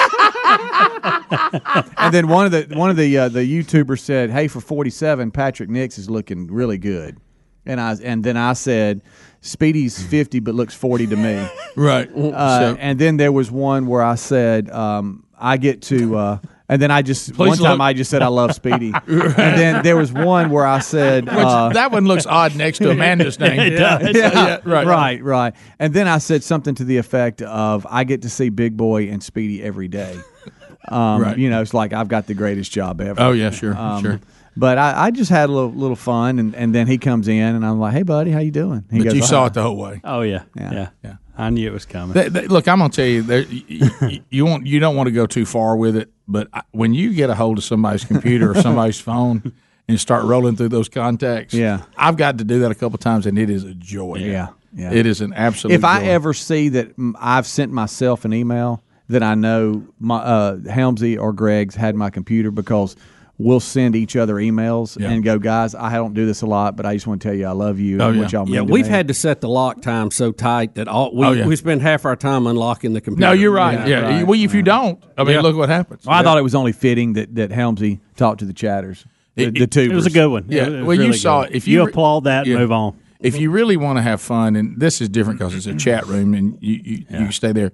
But when you get one of your friends' phones, oh boy! And we did a bit of it, a bit on this. It might have even made it. I don't remember if it made it on the CD or not this past year. But the time that one of the friends of mine from church was letting his phone be up on the screen, trying to show me how I could get my notes up there, and left it up there. And then I realized that if I text him something, I didn't even have to have his phone. Yeah. If I text him something, everybody in the room can see it. And his wife's name is Kim. And all I did was text, well, does Kim know about this? And when I saw her scan up there and look up, and she looks over him, what is he talking about? Yeah. And he's like, what do you? And when he saw it, just the little subtle things are really good. Yeah. My favorite though was the time I got to go all the way through one of my members of People of Weight. And put out just a heartfelt message to all of his kids to hold him accountable. He really needs to lose weight, and I'm gonna try to eat things that y'all need to stop me from eating. Mm-hmm. I'm really serious about this time, right? And just a heartfelt how much they all meant to him. Yeah, he said it took him a while to get out of that. That is funny. Because you know what you start thinking? All right, who else in my contacts did you shoot one to? Yeah. Yep. And they start having to go through and trying to see how many texts they sent out. Yeah, we haven't done this one in a long time, but just on the same having fun with each other kind of thing.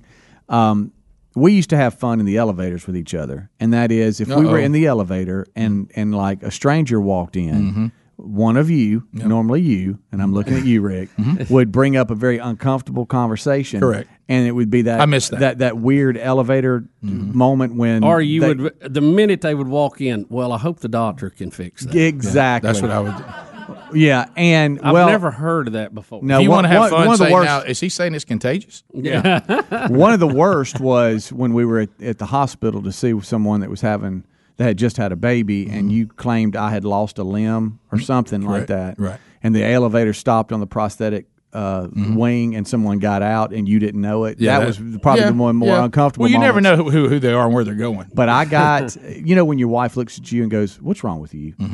We were staying in Oxford, Mississippi for the Ole Miss regionals, and it was JC and me and Terry. We were in an elevator together, and someone stepped in the elevator, and I got JC. I said, "Well, look, don't worry about it. I know you're 17.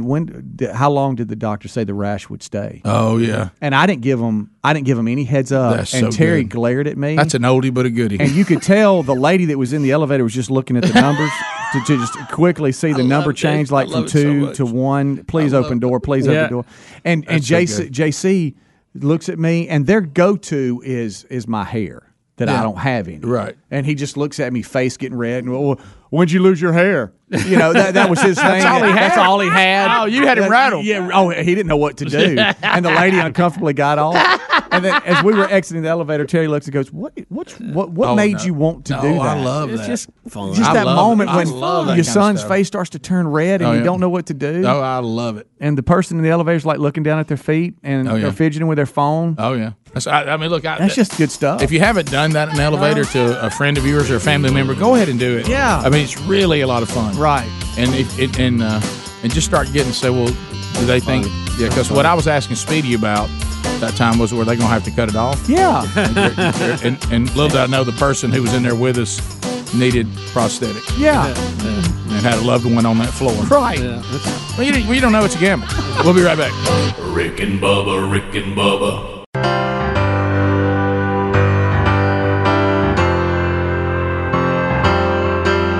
You're listening to The Rick and Bubba Show. Now that she's back in the atmosphere with drops of Jupiter in her head. 22 minutes now past the hour of the Rick and Bubba Show. Don't forget Wednesday Bible study back today. Part 7, Pursuit of Holiness. That'll be live on YouTube at noon. It'll be archived out to the podcast channel. It'll stay there on the YouTube channel after it runs, usually around 2 o'clock. And then it'll be on all of our social media platforms as well. And if you want to go back and catch past studies, some of them are there on the YouTube channel, the podcast channel, And if you want to go real far back, go to burgessministries.com, click on media. All right, so as we come back, I got a couple updates. Do you want these updates? I know you got something going on there with space, if you want to hit any of that. But first, the updates. It's here. a Rick and Bubba news. We've got update. It's a Rick stories. and Bubba news update. It's a Rick and Bubba Somebody say news update. Everybody. News update. We still don't know why people wanted to shoot Big Papi, David Ortiz there in the Dominican. I did notice, though, once Mr. Ortiz was shot, he left the Dominican and did not use their health care. No, but they patched him I think up the Red Sox actually sent a Met jet to pick him up and bring him back, which is to a good Boston. thing. They got him to where he could fly, and then they went and got him. Yeah, we still don't know why somebody shot Big Papi in the torso, but they now have arrested a second person. We know who did it. We just don't know why. Right. Yeah, and it says Big Papi. They have now. They now have arrested a second person. How? All right, so they only one think person shot. They think they pulled up on a little motorcycle, moped, whatever, and two of them jumped off. And of course, one was the shooter. The guy that was, in the corner of whatever hall, and people were kicking the mess out of him. They were there. They don't know if he was the shooter or the driver because one of them ran off, but the other one they captured and found and started punching and all that kind of stuff. He was arrested and in custody. The one they were looking for was the one that ran off because they said two of them pulled up on a motorcycle. So they apparently have found this other guy. Now here is I heard one of the commentators today was talking about it from there, and they said, we just find it strange that because David Ortiz has done so much for the Dominican Republic and given so many people life here that somebody would try to take his. And I know he's been very giving in everything that he's done, but it does ask the question, why was he basically, it was an attempted assassination. No, I was going to tell you, the one update we do have, they have not confirmed, anything other as far as a specific motive, but a rep for Ortiz said there is not a single doubt in anybody's mind, to Bubba's point, that this was an act of hired killers. Right. Somebody hired them to shoot Big Papi. Yeah. And we don't know why somebody put a hit on Papi. Now that got to be for Big Papi. I don't know. I mean, come on. And just to prove Bubba about him being beloved, there the crowd beat the crap out of the guy. And he was having dinner or whatever it was at this outside lounge bar kind of set up with a TV host from down there of some kind, and he was injured by the bullet as well. So there was other people that were injured in this, but you can see from the surveillance footage that somebody clearly walked up, had a target. Because they walked past other people and went straight to him to shoot him. How about this? Right through the gallbladder, so that was kind of fortunate. Don't need it anyway. From the looks of Big Papi, his probably wouldn't work. Yeah, he and I probably had the same gallbladder problems. Mine's gone. He did lose part of his intestine. Let me ask you this. So if I'm going to assassinate Big Papi, I don't know if I walk in the middle of a restaurant. I mean, surely Big Papi's kind of by himself at some point during the day. Yeah, what's the end game because here? this place was packed with people. Yeah, it's going to be tough to get in there and shoot somebody and get out. What is the reason? What do y'all think? What are we going to find out? You're right, Bub. I'm not saying he did it. I'm not did anything either, wrong. but I'm just saying, what do you think there? You could have a jealous husband. What that's going to say, and not so much what we Wow, think. Greg, but you what went right there. Well, he's been going there since Monday when he got shot.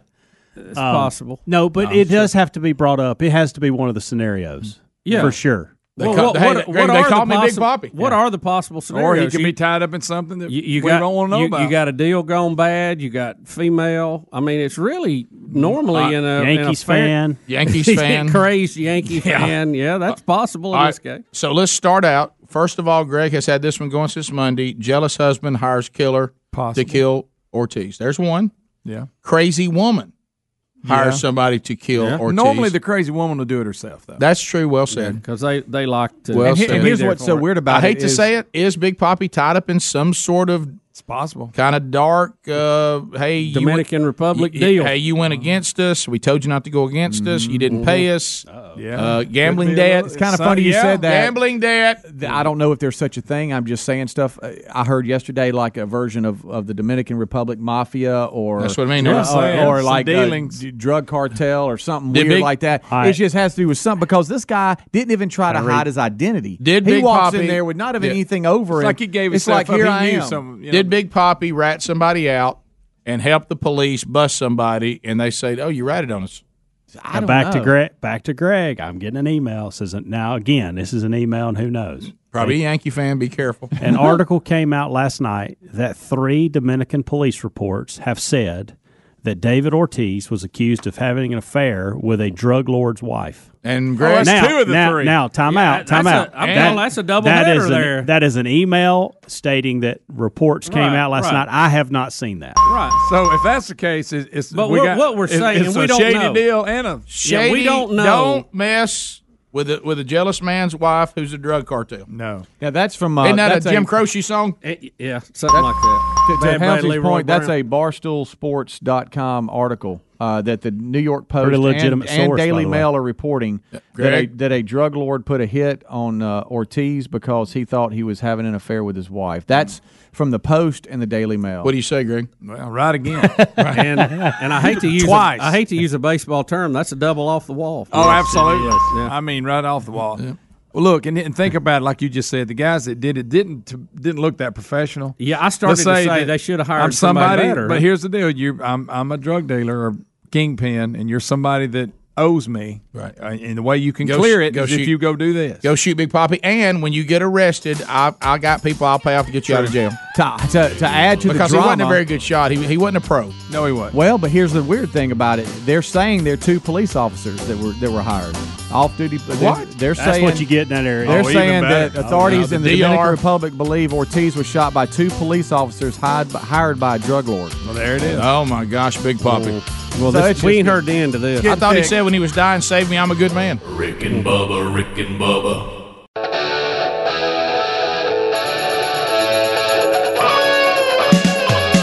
35 minutes now past the hour. Rick and Bubba Show. Thanks for being with us.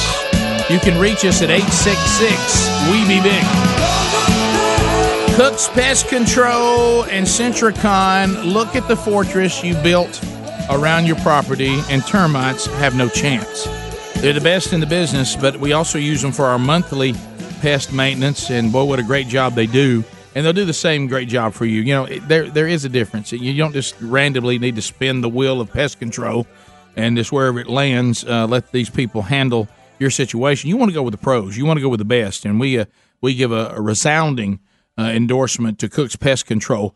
CooksPest.com. They'll come out, whatever property you have. They'll give you a free, thorough inspection and evaluation of your home or business. There's no obligation for you to use them, but we think you should. They even offer services for contractors. You got a new home construction you need them to look at, they'll do it. So you need to get Cook's Pest Control like we have. Looky. Here comes Cookie. Cook's Pest Control.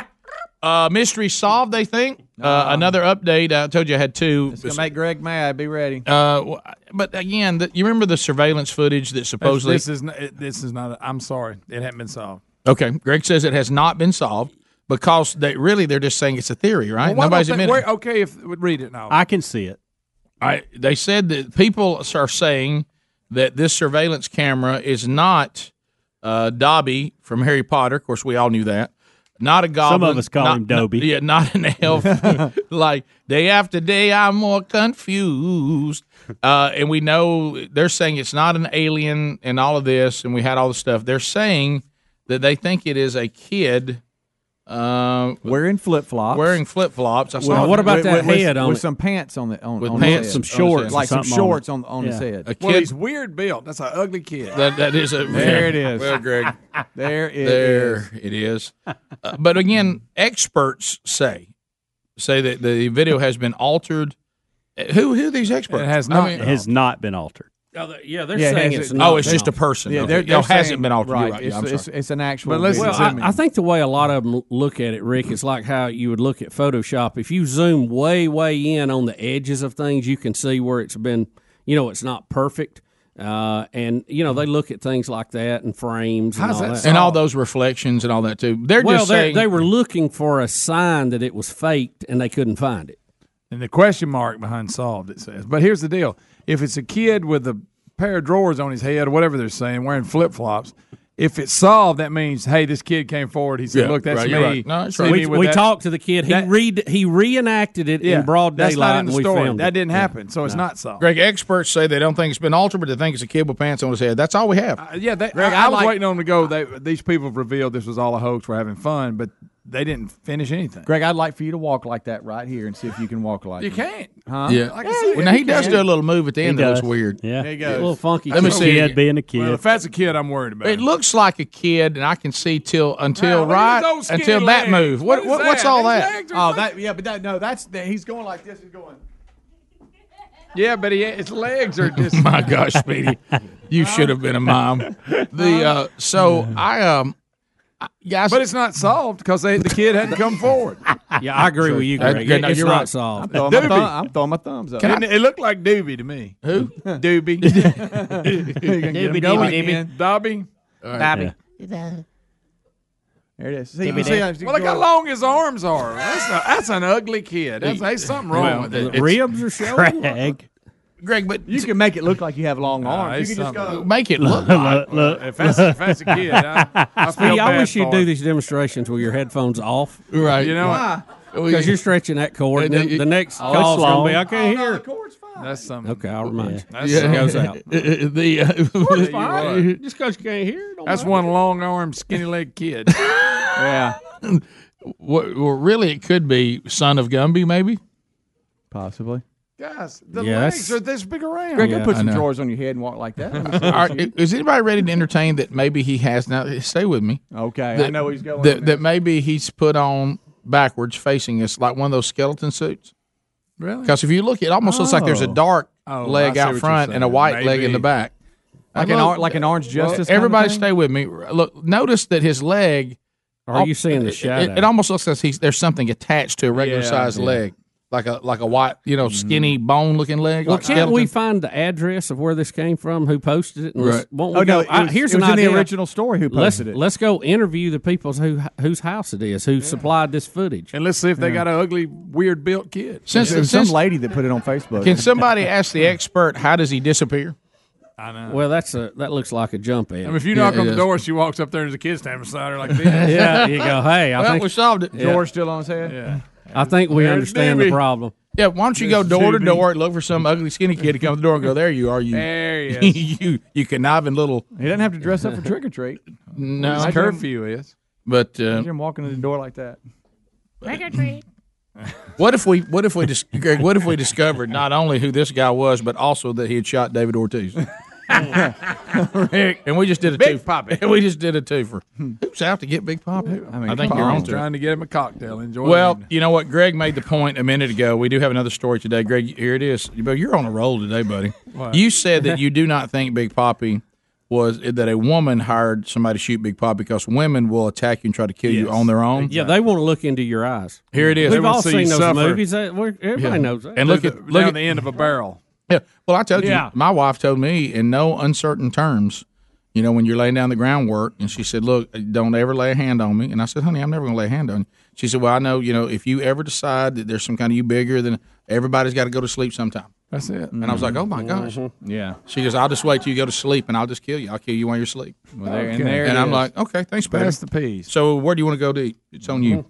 Woman stabbed boyfriend for telling her she packed too many clothes for the holiday. I think Hey, how I dare think you. we've all had that discussion I was with our about to wife say- about packing too I- much. we're going to the beach next week. And I'm going I to will say keep- there's another problem in this relationship. Probably. This is Well, not the root Look of at it. those no, it's crazy eyes. in Crazy the eyes, picture. Bubba. Well, it's in the story. Doesn't she have a mental disorder? Well, I think I kind of had that, and I killed you over clothing. right. No, I'm just saying. I Right, think yeah. it's in the story where she Right.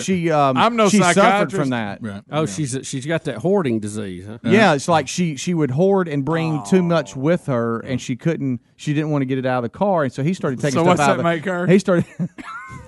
say it. He'll mess it up. That's what I'm going. And so he took something out, and she lost it. He thought she'd overpacked. He went to remove some of it, and she took a knife out and stabbed him. I tell you what, And she said that he deserved it, but she still wanted to kill herself. Rick, when the cops pulled up, he deserved it, is what she told him. I say just let her pack what she wants. Yeah, let her pack. You think? But you don't understand. They'll pack so much you can't get in the car. Well, you know what? I used to. You're just like, well, you know what? And You know why she had a condition? What was it? Mental disorder. what is it? What is it? What are you trying to get him to say? A hoarder. Hoarding. Oh my god! But he'd messed it up. Yeah. Okay. You something else. Greg, I think that's an unfair statement because she was actually packing more clothing, not less.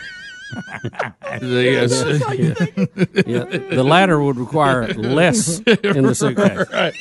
Honey, what are you doing with the grocery bag? That's all I need. I'm good. And we had a story about a crazy lady yesterday that we didn't go on air with that makes this look like nothing. Yeah. Oh, really? Oh, wow. She had quite a grip. Yes, she sure did. Rick, I showed you did, the story. yes. Devil's grip, the iron fist. I do remember that because I walked. The what, Greg? Devil's grip, the iron fist. Phone calls, all 10 lines are open, and we'll take your phone calls right after this. Rick and Bubba, Rick and Bubba.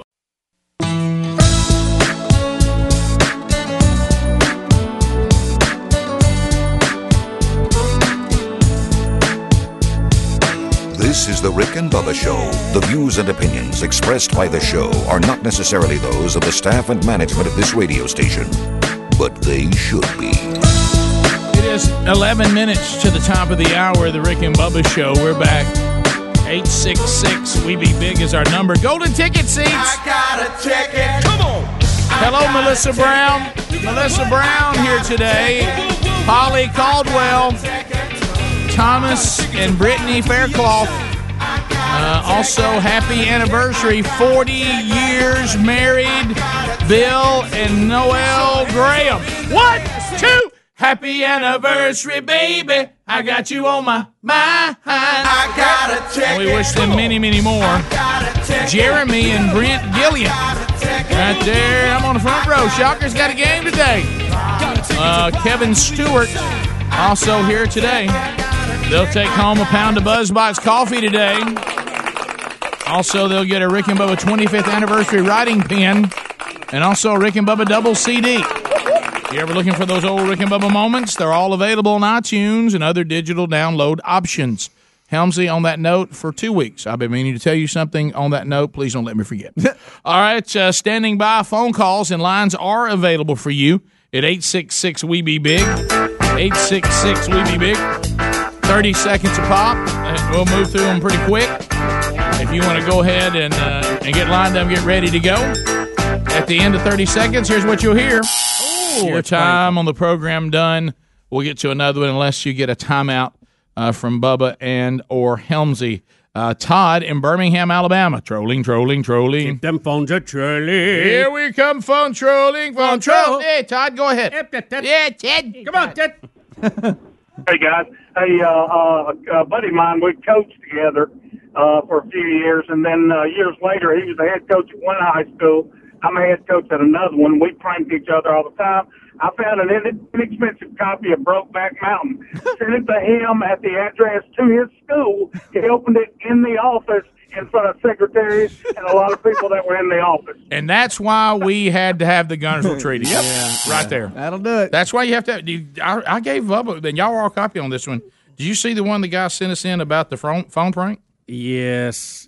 Guys, look. That's across the line. This is shaking hands. That get danger. This is shaking hand with dangers. Big Poppy said, "Look out." Yeah, somebody's liable to get shot over that. He said he found his buddy's phone and changed his wife's number in the contacts to his number. Oh. And so he said I had to leave early, so it worked out great. He said about an hour after I left, he called what he thought was his wife, which is now my number. And I answered, and he was like, "I thought I called my wife. I won't give her name." And I said, "Well, she's busy right now. You want me to tell her anything?" Oh, my goodness. Let me tell you something. That right there, my friends, is over the line. That's getting in the danger zone, right? Boy, you're really committed if you go that far to a prank. Hey, it is funny, but it's dicey. It is. It's very, very dicey. James in Colorado. James, thanks for your patience. Welcome to Rick and Bubba. Go ahead. Hey, what's up, y'all? I'm new. I just heard on Glenn Beck about, I guess in California, they're giving out free health care to illegals. Mm-hmm. Correct. As somebody with a heart transplant and works 7 days a week with limited working abilities, I think it's kind of screwed up that I can't get health insurance. I was wondering what you guys thought about that. Yeah, I think if I was sitting here, and I think we talked about this, there's a very small percentage of Americans that don't have health care. And only the far left could come up with a plan that would destroy everybody's health care and start handing it out to illegals before they tried to get together and solve your particular problem. As an American citizen, we probably want to focus on those that don't have health care and what seems to be the issue. What can we do to make that system better.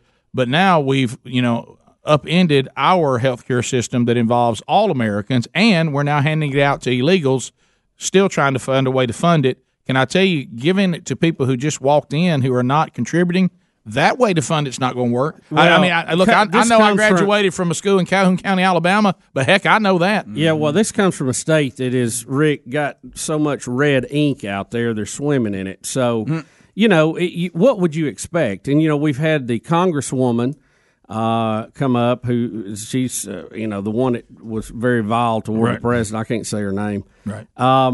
And now she wants to just give away money to people to fight poverty. But see, that just shows they generally don't understand the problem to begin with, because that's only now going to give you more problems with people with money in their hand.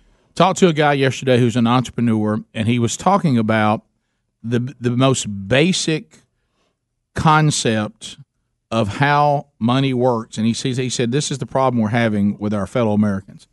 He said, this is what we used to call like junior high, freshman, beginning. If you want to come and say, I want to learn about economics, and I want to learn about how the government works. I want to learn how our whole economic system works. And he said, so what we do is, he said, I'm talking about this is say you're the first time you've ever heard it. Right. And he said, I'm noticing that people don't know this.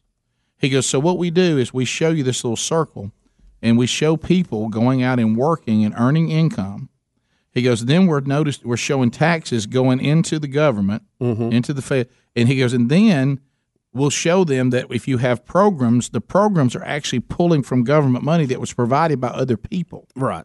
That's a pretty simple line and easy concept to see. Right. People put money into the government. When you draw it out from the government, it came from somewhere. We didn't pull it out of the sky. And he said they don't understand. Except for the ones they're printing themselves. Right. Well, now we're getting to that. He said, and what they don't understand, what they don't understand is they don't understand how the currency gets devalued. He said they really don't understand it. And he said, so we tried to use ice cream. He said, let's say that you had to pay, 10 cents for a scoop of ice cream. Okay? And then you're handed a cup with a scoop in it. What a deal. Right. He goes, but then all of a sudden, everybody starts showing up saying, well, we don't want ice cream. And he goes, so you just go back here and start making ice cream, and you don't charge them anything. He goes, at some point, your ice cream business is collapsing because all you're doing now is just handing out ice cream. It has no value to it. Right. And so do y'all understand that? If we just print money that didn't have any value to it and just call it something, it doesn't make it so. And it also made possible the popular radio promotion back in the 90s, make you a Mexican millionaire. Right, yes. Oh, that's good. Which was equated to about $400. Right, yeah. So you can't the money comes from somewhere. And keep in mind, too, do you realize that, the peso got so devalued, all of that they just did away with part of it because it was down to parts of a penny.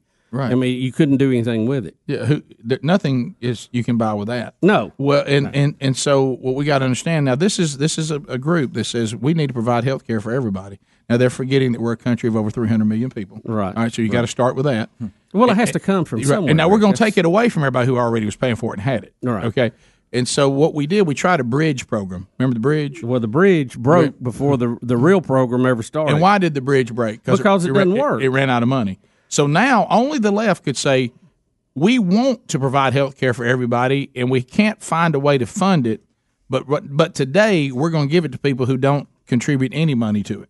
Well, I heard another story, and we really don't have time for the whole thing, but they're trying to get a deal done on the border right now because we're having so many people come over, and there's such a humanitarian crisis now. And they're trying to get a deal with the Democrats. Well, they came and said, look, tell us what you will support. And they said, well, we'll do this. We want so much for humanitarian. We'll give you a little bit for enforcement. But part of the deal was that it could not go to any of these holding facilities where they're holding people till they can process them if it goes to a for-profit company. Now, the thing is, the ones that are there now, there's already some that are for-profit, and there's government ones. And they say the government ones are run down, they're pitiful. The for-profit ones are much nicer because they are, there's accountability and all. But see, even for Congress people now to say that, they're saying the free. I'm not saying you do the capitalistic system just because you should do it. Do it because it's better. Right. And they're so anti the capitalistic system right out of the gate. They're going to make the process longer, harder, more difficult just because of a theory they have that's incorrect. And I don't know where we've dropped the ball on this, that somehow the capitalistic system is wrong. The capitalistic system is why we're here, people.